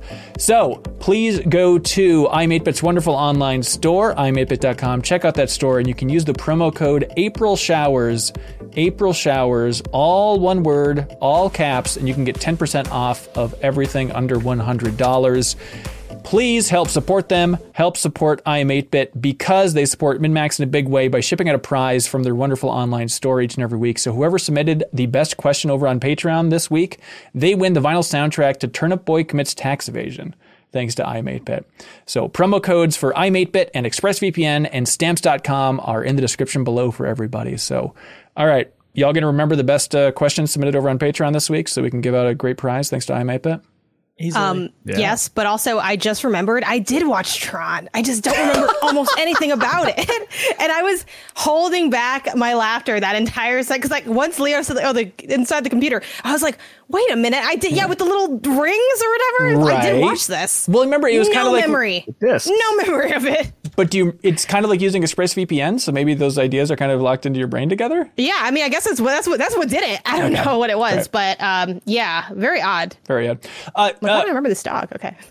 We have so many good questions to get through that I think we need to call in a ringer. Y'all ready for this? Share the load. Steven Spahn, welcome to the podcast, sir. Hey, let's go. Thanks for having me. Yeah, thanks so much for being here. You put out a call on Twitter, and you're like, hey, I want to talk to folks about the AbleGamers first annual Gala. And you said, come on board, please. Doing a little research. I'm sorry for being so naive on this front. AbleGamers has been around since 2007? Yeah, we've been around for a long time. Been doing the thing where we've been helping people with disabilities and getting people who are disabled into video games that we all love for a long, long time, handing them the controllers they need, getting them into peer counseling to figure out exactly how they conquer the challenges that are keeping them out, and anything else we can do to basically facilitate them to have the experiences that they want to have. Yeah, it feels like over the last 5 years, at least from my naive timeline, it feels like the industry has just suddenly been like, oh, okay, let's focus on accessibility in a new way. Like, what do you think that is? What accounts for the industry sea change here? Hammering them since 2007. Okay, that's the secret. Got it. Yeah, no, it's 100% the overnight success, mantra, right? Where everyone's just like, oh man, you came out of nowhere. Well, no one really been doing this for a long time. And so, all the stories I've told on Twitter all the time about, how companies slowly get on board. I think it's like, it's kind of like a sea, right? You just got to get momentum. So I think what happened is around 5-6 years ago, we just finally got enough companies behind the movement that they started making change. And when the seats at the table started opening up, where you saw people other than me. For a long time, I was the most visible advocate for gaming and disability in a long time, and it was only me, and then as a disabled person, that is. And then there were more advocates, and although along the way you kind of formed this coalition, we all kind of are just trying to live our lives. Like, we're not trying to really change the world. A lot of us are advocates because we just had to do something. Yeah, sure. Leo and I were at GDC last year when you got the Ambassador Award, which must have been a bizarre thrill to be on stage. I went back and watched your speech again, and I greatly appreciated you opened up the entire thing by just saying it's a privilege and honor to share this evening of Inscription with you, because I was coming off of like 2 hours of Inscription wins. But during that discussion, you talked about like an early meeting with Rockstar to talk about accessibility, and it did not go well. Are there companies that you want to shout out that you feel like have really been on the forefront of pushing this? You know, I love our friends over at Microsoft who have done a lot for this. Xbox has come a long way with pushing this, and a lot of the game industry comes along. I mean, to be honest with you, PlayStation and indie studios and Microsoft are all doing great as far as accessibility goes. They do accessibility, Nintendo don't, but everyone else is really good when it comes to that. So hopefully, everyone will eventually get on board and allow people with disabilities to share these virtual worlds that everybody wants to see. Yeah. Is it always a big discussion about just like, how do we get through to Nintendo? I mean, everybody else is screaming, wanting to get through to Nintendo so they can make a new F-Zero game or something. But I imagine in that community, it's like, how are they not listening to this? I don't get it. You know, I once had because I've done all the Nintendo magazines. I've been in every single Nintendo podcast and magazine that gets lots of airplay, and people are always, every time, just like, you know, do you hate Nintendo? Do you just not want to talk to them? I was like, no, if I didn't care about them, I would never mention them. The reason that I shame them publicly, and why I've gotten emails from Nintendo saying, please stop shaming us publicly, which I will not do, is I care. Like, people should be able to go play Breath of the Wild. Like, it seems like a freaking amazing game. And now there are adapters that people who have physical limitations, such as myself, you know, for those of you who don't know me, I can't really use my arms. I'm not quadriplegic, but I'm as close as you can get without actually being.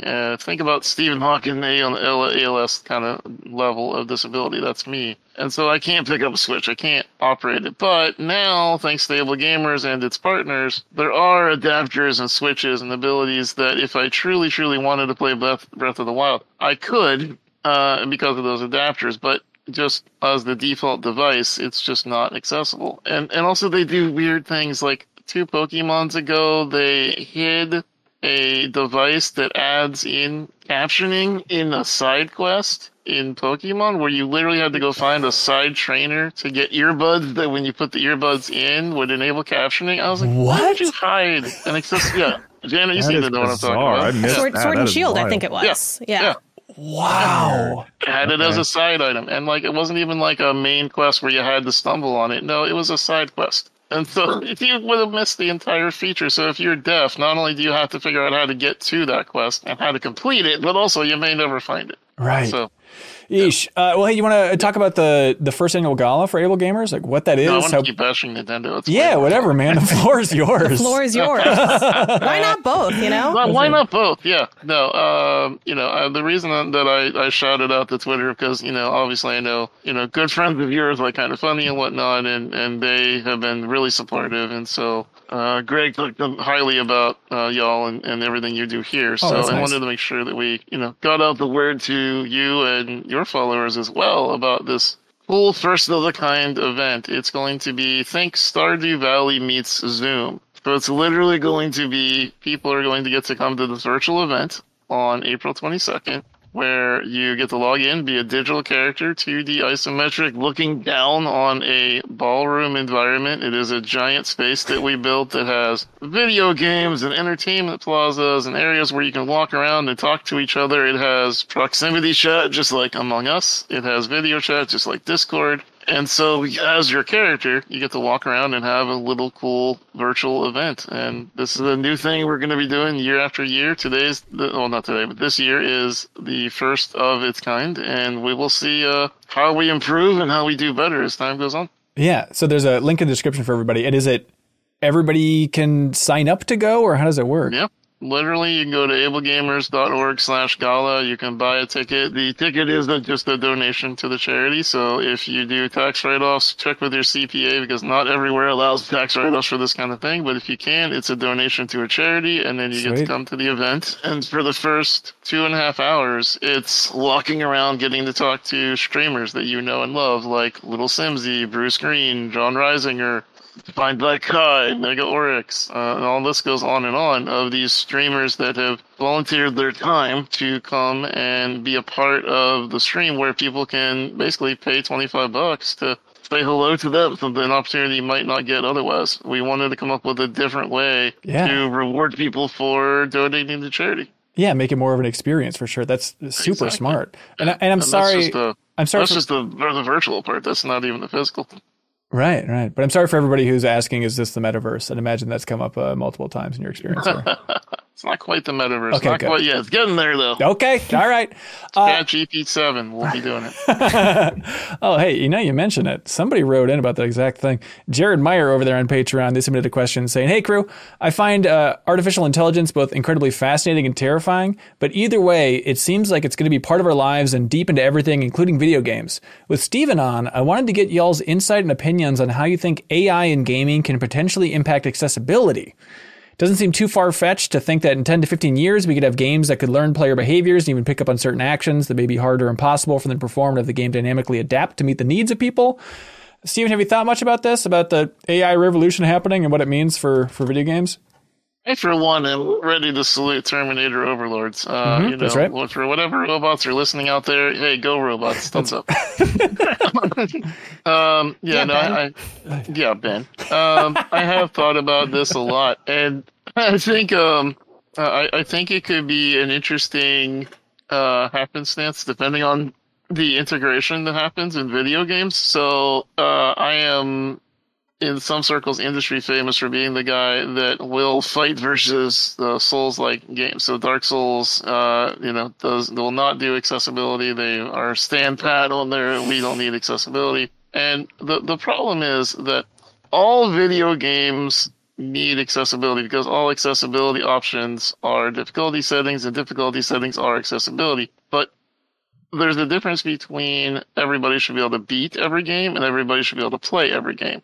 And I think that's where AI may come in, because a lot of the discourse, the trouble, the people who yell at me, and even some who have gone way too far on Twitter, it's all about, I can beat this game, and I don't want everybody else to be able to beat this game because then I'm not special. Totally. And that repeatedly is something I've heard from people over and over and over on Twitter. And I understand that, and I think what's going to happen is eventually games will start to get smarter. I think whether it's through AI or through programming, I think that this, easy mode debacle goes away, because I think video games begin to learn not only how good you are, but how good you possibly can be. I think they'll be able to tell if you're struggling, if your reflexes are not fast enough. I think it'll be able to adjust the health of monsters, the damage of the output. I think they'll be able to adjust on the fly to how good you are at the game and then adapt the game to you. We already see that with, sometimes if you fail the same quest 3 times, it'll say, hey, do you want to skip this and just go ahead? Totally. Yeah. Yeah. So I think that'll be the next natural evolution, is the game gets smarter, and this whole discourse of do we need easy mode or what is easy mode goes away, and it just becomes play the game to the best of your ability and have fun doing it. Yeah. It's one of those, I don't know. It's so, everyone's talking about AI and ChatGPT and all this stuff. It's one of those things that, like, it's worth acknowledging at this moment in time. If you're listening to this podcast 10 years in the future or something, like, we get 5 questions each week just about ChatGPT, type stuff, AI type stuff. It just seems like everyone is in that phase of like, what does this mean? Where is this going? It's kind of a fun time in human history, unless it leads to our downfall, then it's not a fun time in human history. But yeah, I mean, I actually like this, Stephen, like your thought here, and from the person who wrote the question too, of like a positive application of AI, because like for me, it's all doom and gloom. Like it's hard for me to even think about like the pros, because they're there. It's hard for me to see them right now. Like I'm scared of AI personally. Yeah. There's Ezra Klein's podcast. He's obsessed with AI and he's kind of working through his feelings on it, which is interesting to hear because he's a smart fella and he thinks a lot about tech. But he was bringing up like, yeah, he's a little doom and gloom too, but he's thinking about like, everyone's talking about like what it's going to do to the economy and, how it affects whose job and all that stuff. Obviously a huge discussion. And it's not like he's saying, oh, it's going to be great, therefore, but he was like bringing up the angle of like, yeah, but at the same time, if you think about it, it's going to be so weird for the economy and what it would mean for the workforce in America if AI just means that effectively everybody can be the head of their own company with 100 free employees. Like, what does that mean for an economy if that is possible, right? If you just have 100, the equivalent of 100 people, but it's just code? Like, that is such a weird idea to turn your head around. There's also even that question of zooming out. It's like, is AI even the right term? Because it's more like montage of, it's just a collection of data that, I don't know, like, it's so interesting and weird. I mean, they just released the thing saying that even the coders themselves don't know how the coding works, that they basically fed it a language model and then fed it a bunch of things that we've said over the centuries and then said, all right, this is how we communicate this. So we want you to communicate with us. Now build your own code so that you can do that. And it was like, okay, but we don't know what's going on inside. There's no way to diagnose it. That's such the plot of Megan, right? Like, that's exactly it. And Metal Gear Solid 2 as well, actually. Yeah, I mean, all the great pieces of art over the years. Greatest art of all time. That's right. I don't know, man. I'm the opposite, I guess. Because of my life as a profoundly disabled person, and I say profoundly for one reason, like no disabled person likes to compare themselves to others, but I say profoundly, especially for those not watching the video, that I use a wheelchair, I have a ventilator, my arms don't work. Like, you need to understand that my disability is very boxing. It keeps me out of things in life a lot. And so as technology has progressed, my life gets better. So as AI comes into this, the more computer, the more AI, the more things that have come along, the better off that I am. So that's interesting. Yeah, for sure. Steven Stitt writes in and says, "Hey, MinnMax, last year I finally played the original Halo trilogy with a buddy in co-op, and it was so good. I spoke to him about it recently and realized that's the only co-op gaming I've done in the last few years. It feels like multiplayer gaming takes so much coordination as an adult that I don't get to indulge in it. Am I in the minority here? I feel like I have a really great experience on the rare occasion that I do actually get to enjoy it." I hear you, Steven. This is the type of thing of, yeah, it's like, I think I was talking to some friends not too long ago about it. I'm like, what? There's so many co-op games. Why aren't we playing co-op games on a regular basis? Leo, I feel like you're maybe the smartest out of all of us for having like your regular rotation of like online games that are effectively co-op, right? A co-op in my life shows up more in what I play with my partner. We're always looking for more couch co-op games. That's what we're really lacking. I feel like we've played every single one in existence. That isn't like a bullet hell because we're not interested in that. Yeah. But we always have our eyes on new ones, and it's really notable when they come out because we really feel like we've played all of them. And I want to do something with that level of insight at some point. Rank every local co-op game you can play that's not a bullet hell. Oh, interesting. Yeah, I know we had just to tip our hand behind the scenes, like, hey, we got codes for Bread and Fred, that co-op platformer that Janet was raving about. And like, Leo, you jumped on that faster than I've ever seen you jump on any code. You're like, what is this? Some local co-op? All right, I'm there. It's very sweet to see. How's everybody else doing for the level of co-op in their life?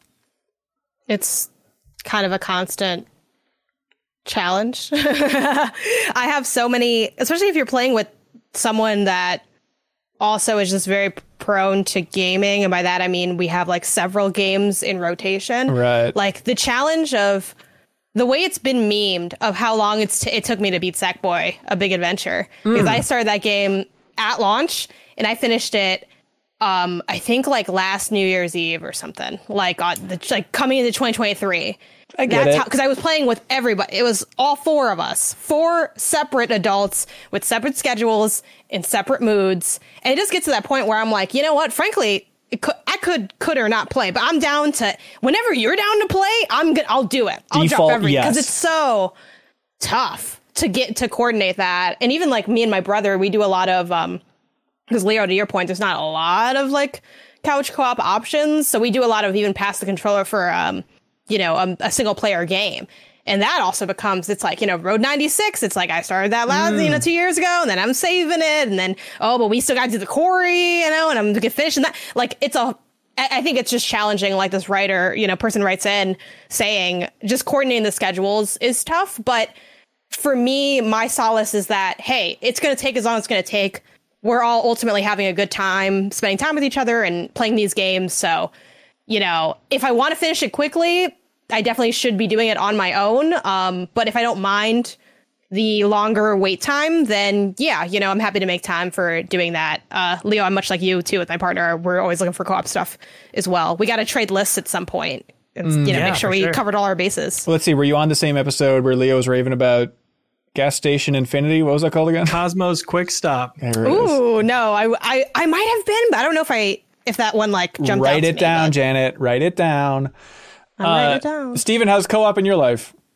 As a streamer, that's pretty much like all I do. I'm somebody who, I don't do locals that much. Mine's always online, but I'm an MMO player to the core. Co-ops is just my thing. I absolutely loved It Takes Two. That was my favorite game to play.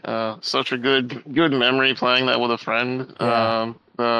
Just going through the whole experience, I could see why couples really enjoyed playing that. Like, what a cool thing! Like, best friends, romantic, platonic, doesn't matter. If you were a couple of good people that played with each other, that thing had the perfect amount of heartfelt and antagonizing each other. Yep. So I loved it. I just love co-op things. I kind of find I don't know about y'all, but I'm probably a little different. As everybody here mostly games for a job, I feel like I use gaming more for the social aspect. Like, I don't love playing single player stuff. Every once in a while, something single player will get my attention and I'll get involved for a while, but it's always eventually like, man, I wish I could play this with somebody, or man, I'd rather spend this time with a friend in the game. I'd rather, go find people to hang out with. So even as a streamer, you'll often catch me doing things that are involving either my community or fellow streamers. Yeah, for sure. Kyle, we should play co-op games. We should play like multiplayer games. I'm busy that day. Is that right? Whatever day that Kyle, is. I forgot that's what day it is. This is I can't. I know you famously don't like co-op or don't engage in optional co-op things in a co-op way. Is there a formative experience that made you that way, or have you not really dabbled? Why are you the way that you are? Yeah, I've actually had some really wonderful co-op experiences. Like Portal 2 co-op with my wife. It was like it's like a core memory and very special to me. But I just like generally when I'm in the mood to play a video game, I like sort of engaging in a world on my own time. But that's not to say I haven't had good co-op experiences. We actually recently as a family played like a point and click game together, and that was like a lot of fun, but it wasn't like an explicitly co-op game. Right. Yeah. And that it's a secret what the game was? No, I just don't remember the name off the top of my head. Was it the one that Sarah liked? Hold on. It's you play as a detective giraffe. Oh, I was like Thimbleweed Park. No. That's the problem. I can look at it. I do want to shout it out because it was a good time. It's a real game. I swear. There's a giraffe. Yeah. Mr. Giraffe's It's like Sherlock Holmes. God, what was? I'm gonna look it up and see if I can find the name. I'm just saying, it would be Lord Winklebottom. No, still fake. How would we know if that's right? Come on, Kyle. Yeah, it has fewer reviews than Touch Type Tail. It's got 95 very positive reviews on Steam. Kyle, I think it'd be fun. Since I don't get to hang out with you in real world too much because you live like 3 hours away, it feels like it's technically like 37 minutes, but it's like it feels like a 3 hour drive. But what if we just started playing multiplayer games together like twice a week? Kyle's that's digging into my single player time. Come on, You gotta open with once a month, Anson. I'm twice a week. I'm sorry for expressing what my heart felt. I'm sorry. I like to. That's why sometimes too I like to make it an event. I think back to the like, how do you? I think what was the question was like, how do you do it more, whatever. I think just carve out the time and commit to it because unfortunately, since time isn't as free as it was. I think in a lot of our childhoods where it's like, I walk to my brother's room and we're hanging out for 12 hours because we don't have jobs, like I'm doing that actually later this month with TMNT Shredder's Revenge. We're going to do 4-player co-op. It's a short enough game that we can beat it in one long sitting. That sounds great. I'm going to order a pizza for it because that's what I've been saving it for. My pizza beer. I'm like, and then I'm also making it kind of a little bit more low key where, not everyone likes to here's the thing. I'll just say it. They're not going to listen to the show. Maggie and Isaiah, they might not be into this TMNT game. They might just drop off. Edwin and me, we'll hang out. We'll do. Yeah. But I'm like, y'all can still eat the pizza, chill. Like, So you need a game. You need a game you can drop out of like halfway through if need be.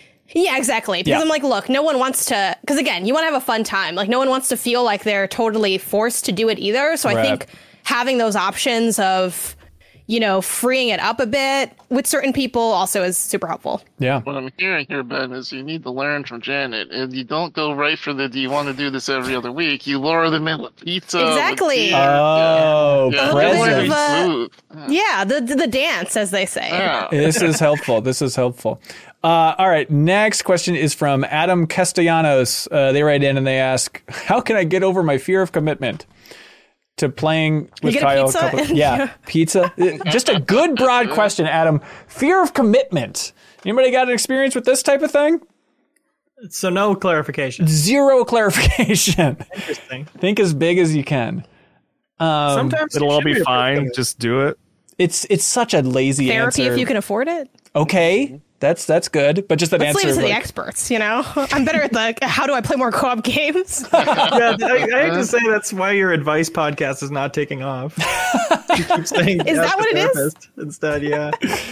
I don't know. I mean, commitment's just the thing where you have to decide that the pain of not doing something outweighs the pain of doing it. Yeah, Nice. that's exactly Like it. that. That's perfect. That's insightful. Damn it, that's insightful. I actually do have a YouTube full of advice, so Hey, that's why we lost. there we go. Let's see. John writes in and says, hey, everybody, what is your longest streak playing the same game? I just passed day 200 logging into Octopath Traveler Champions of the Continent, and I can't stop now.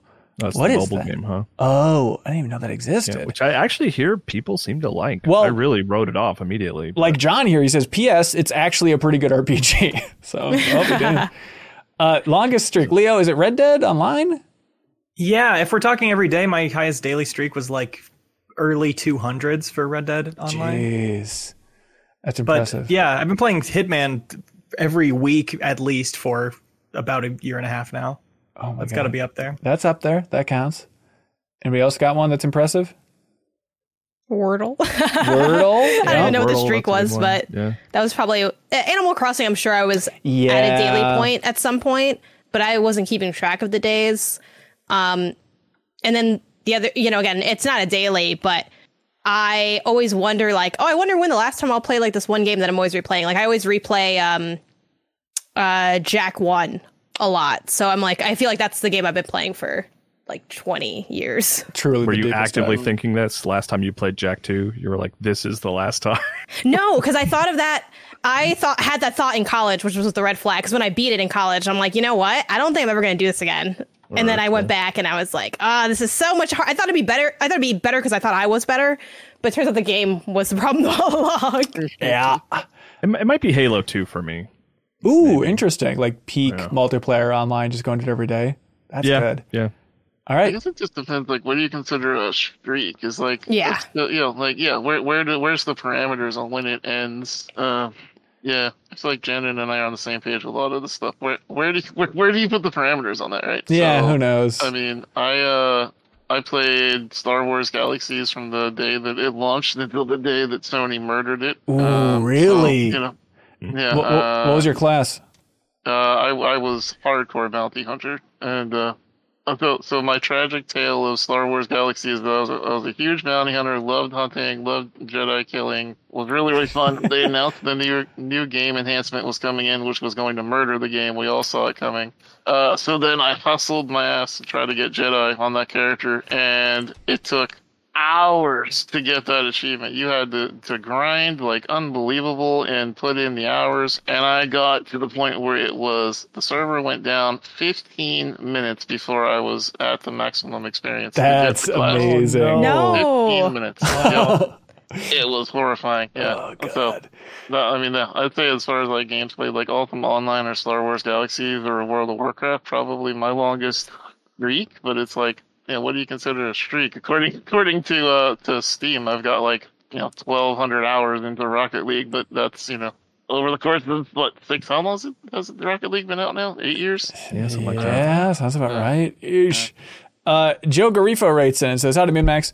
I took the kids to see the Mario movie, and during it they exclaimed, Mario is playing the old-timey Nintendo. Are old-timey and retro the same thing? Or is retro based on generations or major changes, where old-timey is based on time that's passed? Also, I hope this comment didn't hurt you as much as it hurt me. It's okay, Joe. We all... I feel like old timey is outside of your life. Yeah. Right. Yeah. Oh, that's interesting. So And retro then is retro anything. is something you enjoyed when you were young. Doesn't retro imply cool though? Yeah, I feel like it has a.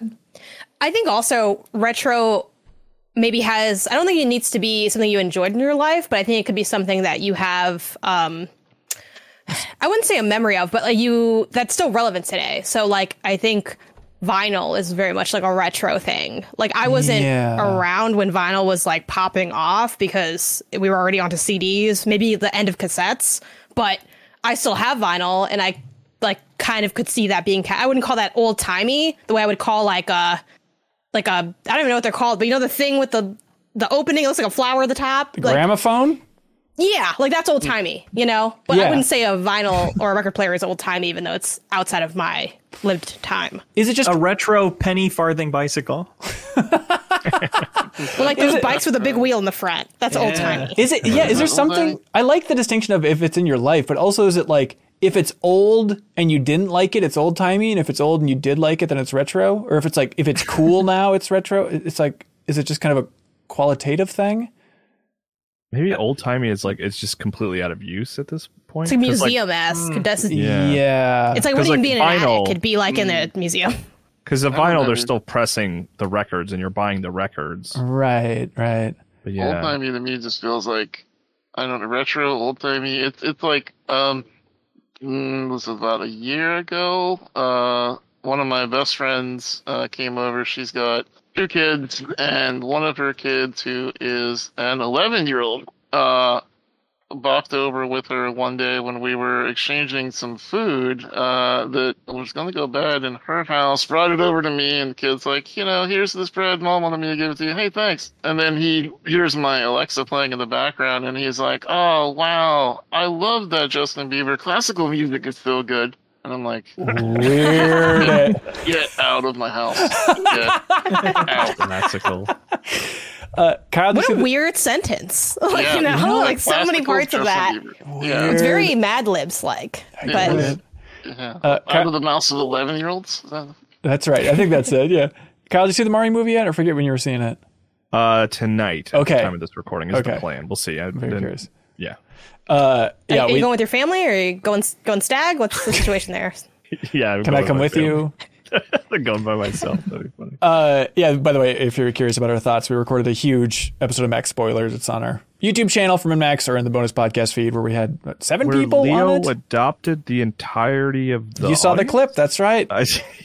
He does does my better that- judgment. I was he like, does I that know, every theater. I don't want any spoilers, but I imagine this clip won't have any spoilers. Oh, that's right. Andy Wera writes in, good general question saying, what are some relatively lesser known indie games from recent years that you wish more people played? I recently got a short hike on Steam Deck and I've had a blast playing it. You should check out Little Gator Game if you like a short hike. They're very much sister games in my mind. But Yeah. lesser known indie games. What jumps to mind if you got one to pull from here? As featured in the recent Shazam film, Iconoclasts. What? It's in Shazam? Yeah, one of the kids is wearing a Iconoclast t-shirt. Oh, because wasn't there some connection with the creator's brother or something like that? Yeah, the creator's brother is the director of both Shazam movies. Yeah. That's so weird. Yeah, Iconoclast? but I love All right. Iconoclast, and I wish more people would play it. All right, take a shot, everybody. Kyle mentioned Iconoclast. I played one not long ago that was called the Fermi Paradox. Really fun, sim game where you get to play the quote galactic gardener and raise up different civilizations in different universes and control them via decision. So, like for example, one class who was raising themselves up on a sand world discovered that if you pour sand into the gills of these fish-like creatures, that it makes them confess to doing crimes. And my job was I kept being like, please don't sandboard, please don't do this. And then you tell them no, and then they'd be like, all right, we're gonna do it anyway. Be like, okay, please don't. And so it was 35 minutes of me arguing with this civilization not to do sandboarding. It was great. That's fantastic. amazing. Fermi Paradox. Yeah, that looks awesome. Yeah. How do you spell it? Fermi Paradox. Yeah. This is one I mentioned it before. It came out last year, and I played it over the winter break, and it would have been pretty high on my top 10 list if I played it before. But Dome Keeper, that came out last year. I'm such a sucker for that simple formula of like, okay, protect your base. It's tower defense-esque, but then you're also mining to get the resources to upgrade the laser as these waves of enemies are coming. But just recently, somebody on in Party Chat, our bonus podcast, they're talking about a game called Wall World that, strangely enough, is a spiritual successor to Dome Keeper, which just came out last year. So like, I don't know how quickly they turn on this Wall World, different creators, obviously, but it feels very similar. But instead of the Dome Keeper, which is all like vertical, Wall World, you control a giant mechanical spider along a wall, and it's all vertical then. And you like dock the robot spider and then go mining into the wall to collect resources. But the cool thing is then you can come back out to the spider as you're fighting off waves of enemies and all that stuff, and then actually move the spider to go find new mining spots and stuff like that. So it seems good. It's one of those things where I started up, I'm like, this is such a ripoff of Dome Keeper, and it doesn't look as good. And then after a little while, I'm like, yeah, but that formula is so satisfying. It's perfect for Steam Deck. Wall World is the name of the thing. Spider. Sorry. That's fair. For me, it's Signs of the Sojourner. I was trying to think of one that I don't hear about as often. This came out in 2020. It is a narrative card game about relationships and making connections with people. It has a road trip element, a calendar element. It's very narrative heavy. So you don't need to be good at card games at all to play it. It very much is like a simplified, you are using cards to convey like an emotion category basically. And you're trying to match up, like, I forgot the word they use for it, but basically your conversation ends up being like in alignment or not. And it's like how the people respond to you will depend on whether or not you have the right cards, and you're creating this. So it's like this emotional deck builder, and it's amazing. The art's really striking. It is unlike any other game I've ever played before, and it is fantastic and available, I think, on pretty much everything. Yeah, Switch, PlayStation, Xbox. It's from last gen, but you know. Forgot about it. Yeah. Signs of the Sojourner is that one. Mm-hmm. Kyle, Leo, you got a hot take? I've been playing this game called Dismantle lately with a Y, DYS, Mantle. Simple, top-down zombie apocalypse survival game. But it's local co-op, so I've been playing a lot of it with my partner, and it's been really fun. Really simple, fun curve of like gradually being able to destroy more things and get more resources, going from being able to destroy boxes to sinks to like taking down full walls of houses with a baseball bat. Sweet. I like it. Are we allowed to interject our own questions on top of other people's questions? Not really. We like to keep it as, simple and structured as possible. No, have at it, please. Anyway. So my that's podcast mostly now. what we do here. That's right. Yeah, okay. No, this has made me think like about that article that came out. Maybe some of you read it. Came out at the end of last year. It said that 12 years ago, Steam introduced 300 new games per year, and at today's date, it's 300 new games per week. My thought on that article was just like, I mean, again, as a part-time streamer and just a gamer in general, like at this point, how you talk about ChatGPT and cool uses we could think of, like build me a ChatGPT that tells me what games will actually like. Like, how are you supposed to even sift through the amount of games that are coming out anymore? Yeah, and Steam is trying, I guess, to recommend you stuff, but it's still pretty broad. It's tough to... God, it feels like that's got to be coming within the next year, right? Of somebody making just a tailor-made program for exactly your taste in games. Ugh, I don't know. Yeah, Steam tries to do that, but is not trying very hard. No, it's just like, I don't know, you like survival games? Here's another one. It's like, okay, got it. I mean, I just think, not to be like pluggy, I didn't make this thing, so like I have any stake in it, but the folks behind Eon Gaming made a platform that's kind of trying to do that. It's called critrate.io, and it sorts you into like a gaming house based on your gaming personality, and then you put your review stuff, like a thumbs up, thumbs down, pass, or whatever kind of thing on games, and then it tells you like your house likes these games, and then what your house is like playing or looking forward to. So it's their attempt to do that, still in its early stages. But I thought it was kind of a novel look at those kind of tertiary platforms for like gaming companions. Like we have like a lot of different logging and tracking things, but not something that's so, I don't know, weirdly like, what is that a personality test called? Where it's like Myers-Briggs. It's like Myers-Briggs for gaming. Basically. Right. Weird. That's a fun idea. And it also, I don't know, it has a weird tribalism aspect of like, okay, our house is like this. There'd be like a weird point of pride for like having a name for your taste. Like, it's weird. I think that's kind of cool. Like, I'm a big fan of categorizations and online quizzes, as any millennial is, you know? So frankly, I thought it was pretty fun. And I thought it was fairly accurate in what it gave me back versus like my boyfriend Isaiah and things like that. So we'll see if how that accuracy remains, because we both have really broad taste too. Yeah. So I'm curious to see like how it evolves or how accurate it ends up being, or can it give me like a deep cut rack and then I'll, you know, it'll fit. I don't know. That's still pretty early, but I thought it was cool. Yeah. What's the name of that again? Crit Rate. Crit.io. Garrett Wainstock wrote in, and they said, recently I came across a video where someone bought and destroyed a perfectly functional Pac-Man arcade machine. My immediate response was disgust, but then I thought, this is no different than somebody hoarding that machine in a personal collection. Only a single person / family gets to enjoy the machine in either situation.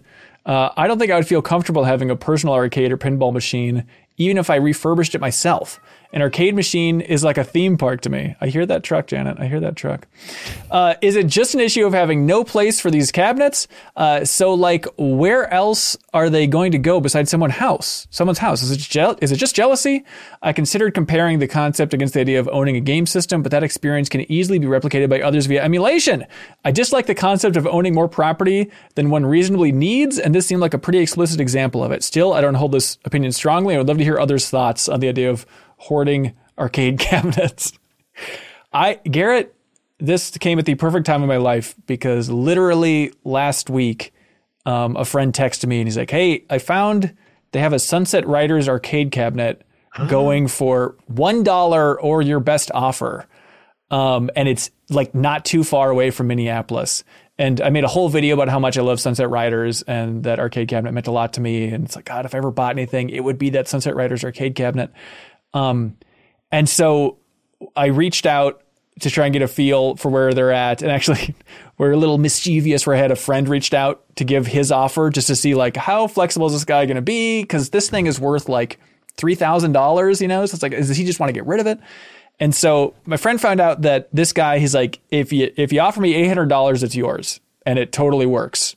And it was a real like moment in my life, a real dividing line of like, my wife was confused, but very sweet for me. Like, if you want it, sure, go for it, you know?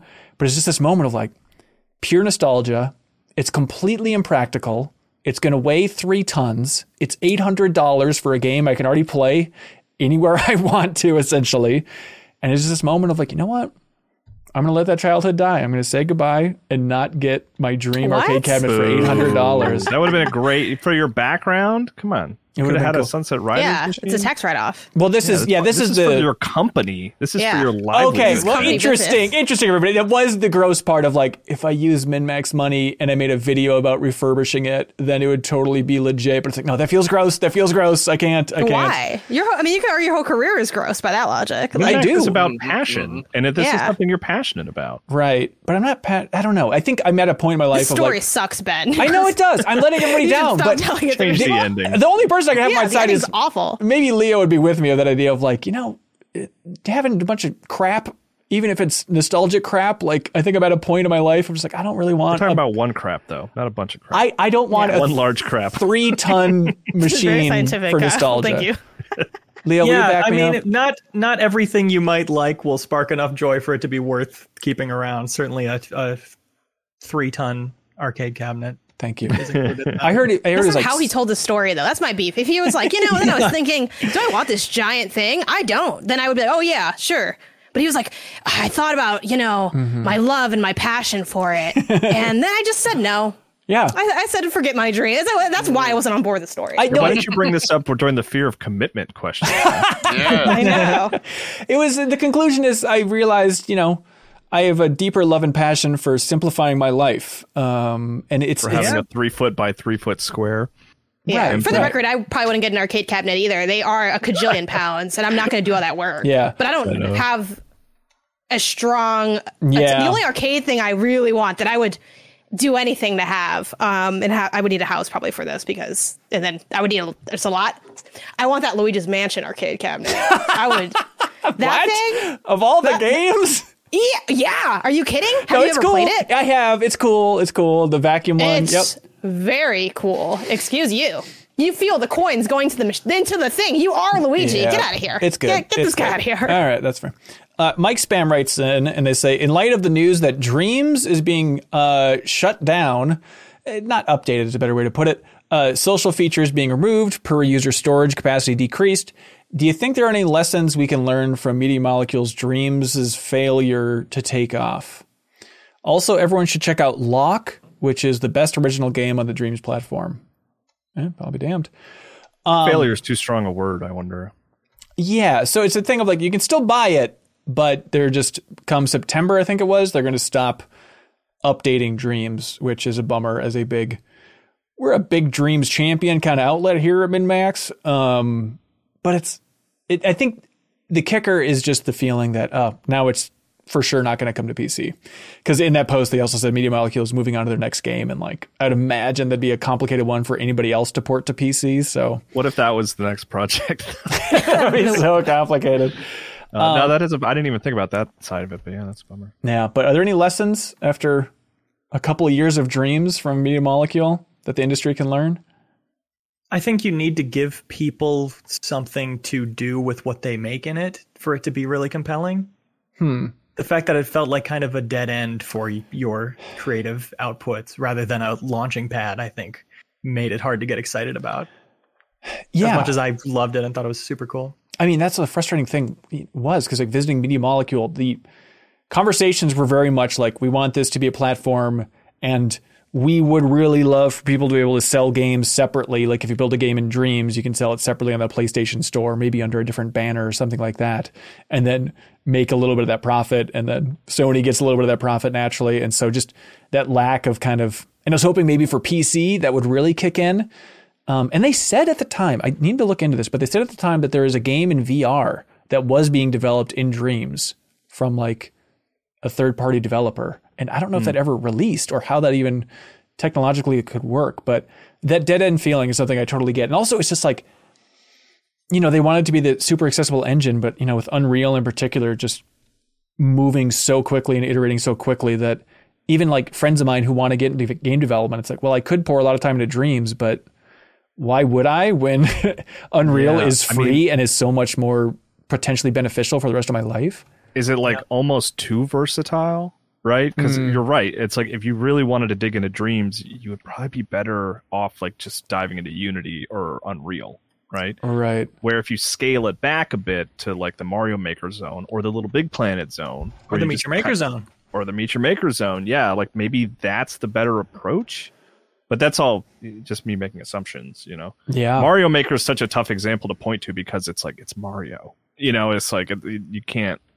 The Nintendo's other game creation game that they released like did nothing, you know. Game really Maker Garage, Game Builder Garage. Yeah, it came and went. Like I got it as a gift once, and then my boyfriend called me out because I had never. Oh, he got it for me, and he's like, "You never played it, have you?" No. Oh my god, it's not even opened. And I'm like, look, I got a lot of games to play. I never got through the tutorials. I was interested in it. I can't be making more games that I have to play. It was kind of poorly like marketed in the US because it didn't have, yeah, exactly. It was really meant more for like children than for like being their dreams. But anyway, I think too, like adding on to what you all said about the complexity aspect of it, as much as like I hate to be that guy, I do think there is truth to it never also coming to like PlayStation Plus in any way or having just some type of free, right? God, that's free crazy. version.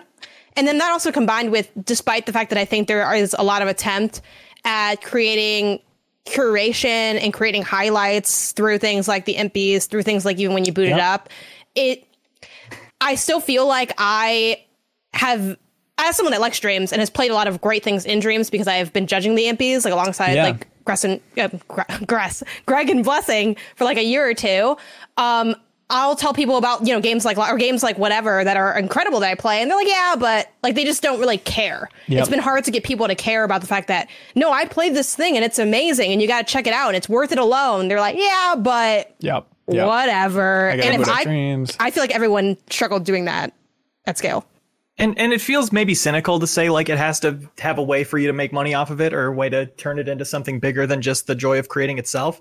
But I think what it maybe really needed was like I wish when I dove into those tutorials to make something in Dreams, I felt like it was surprisingly easy. And it's really And it was not. just really hard. It was like, this is a big learning curve. It's not really the joy of creating the way like Meet Your Maker, the way smaller tool set lets you get started immediately. Yeah.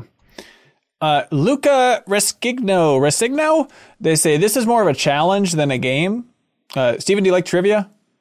Hate it. Great. Well, then buckle up. Here we go. You came to the right place. That's right. Luca says, I went to Metacritic and looked up the highest rated games of all time by user score.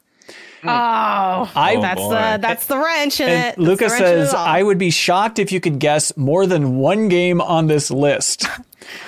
They say sorting by critic score gives you a much more predictable list, of course. Yeah. But top Hello 10. Kitty, New Island Adventure. Hang on, do I see it? I don't see it. I'm sorry. I can give you hints, but does anybody else have any random guesses? There's no universe. Okay. There's no universe. Like the top list? Try and guess. How many are on your list? 10. We got the top 10. Top 10 user. Okay. Hatred. No hatred. It must Is be. anyone here like a PC weirdo who like knows what that community's latching onto heavily? No PC games. I gotta say, all console stuff.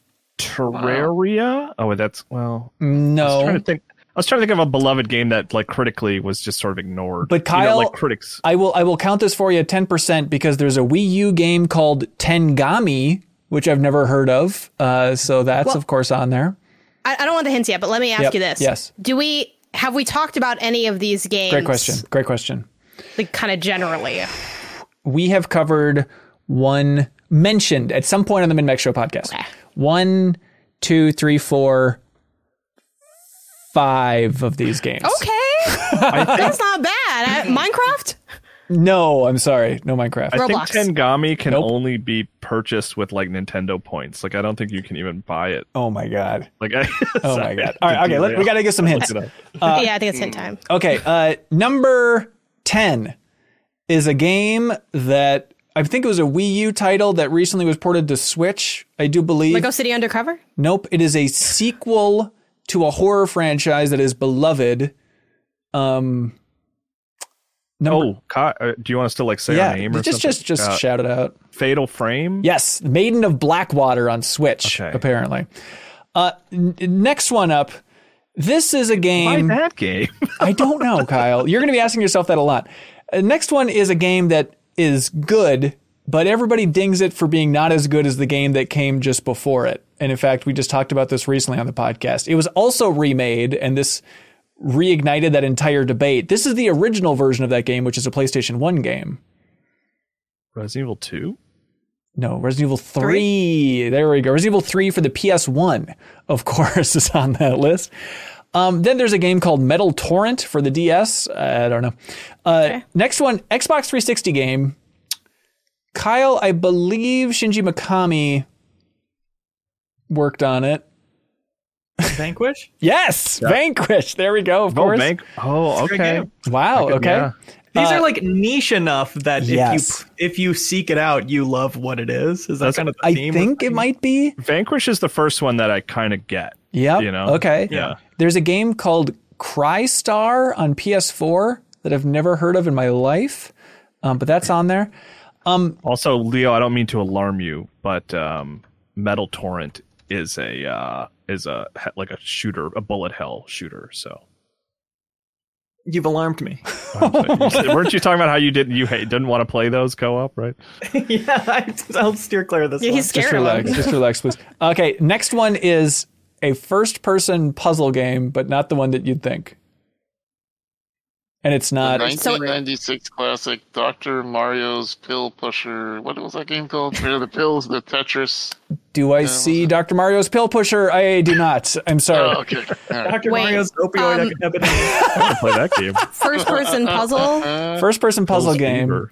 It's not the one that all the smart people like. It must be a different one. I think you're kind of smart if you like this. I liked it, and Kyle wanted to like it probably more than he did. Maquette? No, but very, very close. We just talked about Superliminal. it. Superliminal, correct, on Switch. Okay, now I'm talking about that one that it's like, oh, you got to be smart. And Jonathan Blow's thing, you know? Oh, Witness? Yeah. You gotta be smart, It's not game. The Witness, but it's going to be like the Witness for normies. Smart. I love Superliminal, and I don't understand what was going on in The Witness. Okay, Superliminal, that was on Switch. Next one up. This is a first-person puzzle game that's not the one you think. You have to be smart, but not too smart to enjoy it. So it's not The Witness, it's not Maquette. What's the Witness parody? What is that one called? The Looker? The Looker? Oh, No. Stanley Parable? No, come on. This was Superliminal on Xbox One. That's the next. That's the next one. You didn't have to say, come on. Is it come on, color this is it. cube with a Q? No, Kyle, it's Superliminal on Xbox One. I'm serious. No, Hubert, Hubert. it's not Qbert. Sorry, there's no Qbert on I here. thought you were saying it's like Superliminal on it. No, it was just literally that. Okay. But I'm glad your mind was going places, Kyle. Okay, next one. This is a game that was remade. When people talk about the greatest remakes of all time, this is top 3. Wind Waker HD? No, a lot of people put it at number 1. It's a retro remake of a retro game at this point. Old timey, I should say. Super Mario All-Stars. No. Interesting, though. It's in the same series as another game on this list. That we've said already? Yep. Oh, so Resident Evil. Is it Resident Evil 1 on the GameCube? Correct. There we go, Janet. Oh, I found my people. Yeah, this one's too obvious. We don't get this one too quickly, but number 2 is ZHP Unlosing Ranger versus Dark Death Evil Man on PS2. I mean, Easily number 2. Everybody can show their tattoos of that. Darkwing Duck, got it, yep. All right. By the way, this is like good new show plus fodder, like playing the best. Oh my God. This is great. Unlosing Ranger versus Dark Death Evil Man. Okay, number 1. Like Disgaea, kind of. Number 1, this is a game that Capcom finally announced they're bringing to the Switch, and there was much rejoicing. Mega Man Battle Network. Close, but not quite. Much rejoicing. Mega Man Battle Network 2. No. 3. This 4. is a game that was released on the DS. Someone stop him. The DS ones. I'd imagine it was a big hit in your house, Kyle. It's an adventure game, technically. Got a lot of heart, even if none of the characters do because they're dead. Grim Fandango? No, Capcom. Capcom, right. It was released on iOS as well. Resident Evil 4. No. Ghost Trick Phantom Detective, everybody. Ghost Trick Phantom Detective. Apparently it's number 1 user-reviewed game of all time. My kid played it kind of recently. Oh, really? There we go. There we go. Congratulations, Luca. Thank you for stumping everybody with a very weird game of trivia. Yeah, that was a good one. Steven, we need to choose our favorite question. They win Question of the Week, and they win a big prize from I'm 8-Bit. They win Turnip Boy Commits Tax Evasion on Vinyl. Is there a question that stood out to you as number 1? I like the AI question. AI question? Okay. Yep, because you put my name in it, so therefore you win. Oh, diabolical. Yeah, all right. Pander to me, yes. Congratulations, Jared Meyer. You just won another vinyl. Look, I don't know if anyone's picking up on this. Jared Meyer is slaying. Jared Meyer has won like 10 prizes from IM8. But look, hey, you got to go with it. Congratulations, Jared. Now it's time for something. He's just loaded. He's selling these on eBay. He's not even listening to any of the vinyls. Yeah, he's got like a lemonade stand, but he's just selling vinyls. Okay, it's time for something that we call Get a Load of This. Tidbits, little things, fun facts. I'll kick it off here, everybody. Hey, get a load of this. I understand this is exactly my Venn diagram of interest, so I apologize. But I was listening to the behind the scenes podcast about Survivor, which is surprisingly good. But the head of the art department on Survivor worked on the Star Wars prequels, and he worked closely with George Lucas on Attack of the Clones specifically, to the point that George is like, how about you put on some clothes and you can be in the film? And so technically the head of the art department on Survivor is Kit Fisto from Star Wars.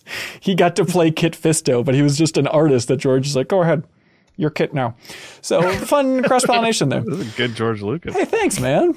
Leo, you got one? Get a load of this. My dear friend Mini Pete released a video game that I'm too biased to talk about in a regular place on this podcast. Nice. It's called Melon Journey, Bittersweet Memories. It's out on absolutely everything, Switch, Steam, and consoles. It's a really cute, like, Game Boy throwback adventure game. Super simple adventure puzzles, really cozy vibe, great music, great pixel art. Check it out. Sweet. Melon Journey. Melon Journey. Awesome. Janet, you got one? Oh my god, wait, I think I've seen this game before. The Melon Journey one. Okay, anyway, I have to look into this later. I'm very excited. Okay. And I don't care about Leo's friends, so this is just all genuine. I don't know who this person is. I genuinely don't care anyway, about get a load of this. My thing is a little wordy. If you like Wordle, which I also mentioned earlier today, this is an awesome, I guess, is it a board game if you don't really have like a set card game? I don't know what this is. It's a game. Board game, card game, whatever. It's by the Exploding Kittens people. Or like published by Exploding Kittens. And essentially it's Wordle, but you come up with a word yourself. And then you have to like buy clues. Like you're trying to guess the other person's word. And you like buy clues. And then it's like whoever has the most tokens after they like guess correctly wins. So like the clues will be stuff like, oh, how many like you get 8 tiles to make your word. It's like how many letters are in your word, or like funkier ones like what does your word rhyme with? But it's also a really expensive clue to buy. So it's kind of a push and pull between like guessing, and if you guess and you guess wrong, like they get 2 of the little like berries, and again it's how many berries you have at the end. Not the cleanest explanation, but the thing I'll link below will be a cleaner explanation. Right. It's a super fun game. It's super fast, 2 players, 15 minutes, only $15. Love it. I played it. I loved it. I think it hits that sweet spot between people that are really into word games and people that maybe are a little bit more intimidated by, you don't want to duke it out in Scrabble or Bananagrams. This is a nice, safe space for those 2 people to like hang out and play against each other. What's it called again? A little wordy. Little wordy. Like it. Kyle, you got one? Yeah, hey, get a little of this. Variety has this article from the sort of talking to the directors of the original Super Mario Brothers movie, the 80s one, which is fun, which they've talked about it a lot. And, that movie has been weirdly analyzed in great detail. So maybe this was known. I had never heard this. But anyway, nice article. They also talk about how Quentin Tarantino had showed it recently, and that sort of gave them this new found appreciation for it. Like they finally got to embrace the sort of cult classic nature of the movie.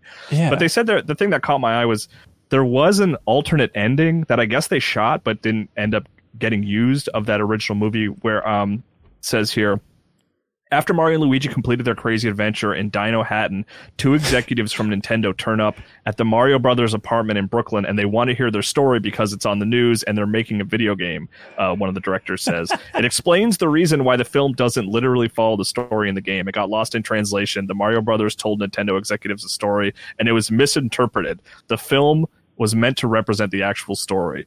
So that's I guess the original idea was it was supposed to be a prequel, right? And then the video game resulted from that. And a little bit of like just seeing Miyamoto like trying to write it all down, but he can't write it down in time, so he's just like getting parts wrong. Like, they also in the interview they were kind of he built it a little bit of like this might have saved the movie, and I was like, it would have been interesting. I think I'd like to see it.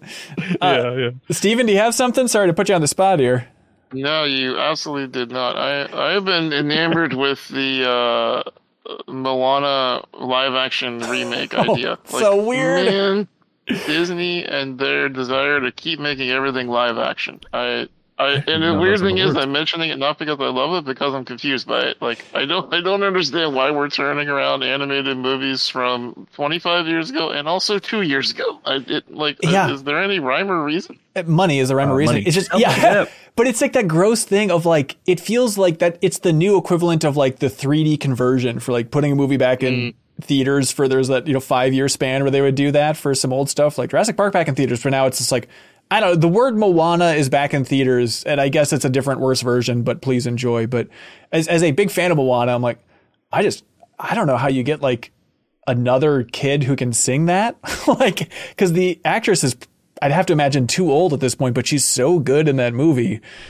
I don't know. It's gonna be weird. The more I see about Little Mermaid, the more like seeing the Mario movie and seeing the Little Mermaid trailer beforehand, like there were gasps in the audience when Sebastian was on screen. For like, you just went for like a realistic looking crab? It's horrific. It's not what we want from our buddy.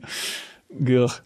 Get a load of this from the community in the Discord, which you get access to if you support us on Patreon. Eric in the Discord shared this tweet where they said, somebody said, I just made a mind-blowing discovery about the banana sound effect in the Donkey Kong Country Returns and Tropical Freeze games.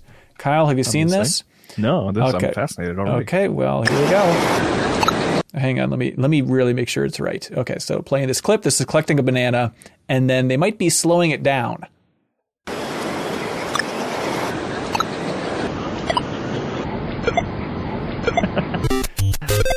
And then it just cuts. Cool. Yeah, it's just the shell noise from the original Mario, apparently, but just sped up, and that's the banana. So, fun facts, everybody. There's links below for all the stuff that we mentioned there. But hey, that's it for this episode of the MinnMax Show podcast. Steven, thank you for joining us. Thank you for having me. Yeah, one more plug. Anything you want. Where do you want to point people? Yeah, if you go to pizzahut.com, you can get some of the best pizza that you ever imagined. Yeah, if the reason I came here today is largely to talk about AbleGamers and how great that Gala is going to be. I hope that everyone listening out there who's interested in this kind of thing, if you want to meet some of your favorite streaming celebrities or content creators, if you want to meet people from the industry, come by the event on April 22nd, 4 p.m. Eastern until midnight or so. Headliner being Brian Weck from Ninja Sex Party and DJ Nye. Going to be all night long with all kinds of fun. You can do a $25 donation to the charity to get your butt into the door and meet all kinds of cool people. Or you can even buy a Gala in a box, which is, imagine a giant swag kit that comes to your house. But instead of stuff that you throw away, it's like $1,200 worth of Logitech stuff. It's like only $300. It's pretty great. That's sweet. All right, there's a link in the description for all this stuff, but that's great. Thank you to everybody for watching, listening, all that fun stuff. Just a reminder, we do have Trivia Tower coming up on Monday, April 17th at 8 p.m. Central. We're going up against the entire Nextlander community. Brad Shoemaker is going to join us on this episode, so we need your help to bring down those cocky fools over there. They think they know everything about game trivia, but we can prove that we know more. Easy Allies are the only other community to defeat us. We crushed Giant Bomb. We crushed Kinda Funny. We crushed everybody else we've gone up against. So we need your help. If you jump in at that $2 tier on Patreon, you can compete in game trivia. People go out to bar trivia all the time. They spend like $30 on beer and fries and stuff, and they barely ask questions about video games. This is all video game stuff. For $2, you can jump in there and compete. So we'd love to have you there Monday, April 17th. Jump in there because also you can help us hit our goal. We are currently 25 new supporters away on Patreon. 25 people from hitting our goal and finally making a documentary about everybody's pets here at MinnMax. We're going to give them their favorite treat. Just record the hell out of them. I want to learn more about Kelsey's bird, all this fun stuff. We were talking about a trick portion. That's right. Thinking like the Last Dance style montage. It's going to be great. And we just need 25 more people. That is the beauty of an independent games media outlet like MinnMax is 25 people can make the difference. So if you're listening to this, you want to jump in at that $2 tier, help us hit that goal to make that pet documentary and compete in Trivia Tower for great prizes like a frickin' Astro A30 headset. We'd love to have you.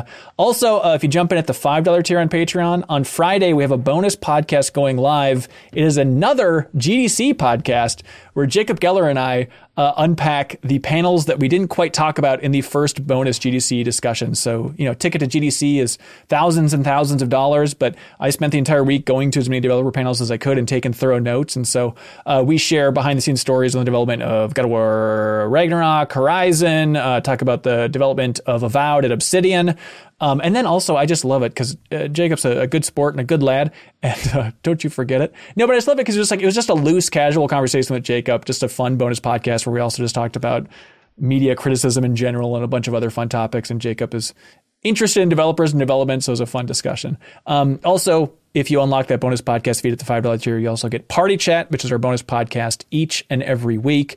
This week, we talk about Tim Rogers a lot on there. If you love, by the way, going behind the scenes on analytics, content creation, Patreon conversions, all that dorky stuff, which if I was a listener, I'd be really into, believe it or not. That is what this episode of Party Chat was all about this week, where we talk about just comparing different Patreon outlets out there, what we can learn from wonderful folks like Kinda Funny, stuff like that, and just talk about what has worked for us, what hasn't, future of the deepest dive, all that fun stuff. So if you really want to go behind the scenes of content creation, unlock Party Chat in that bonus podcast feed as well.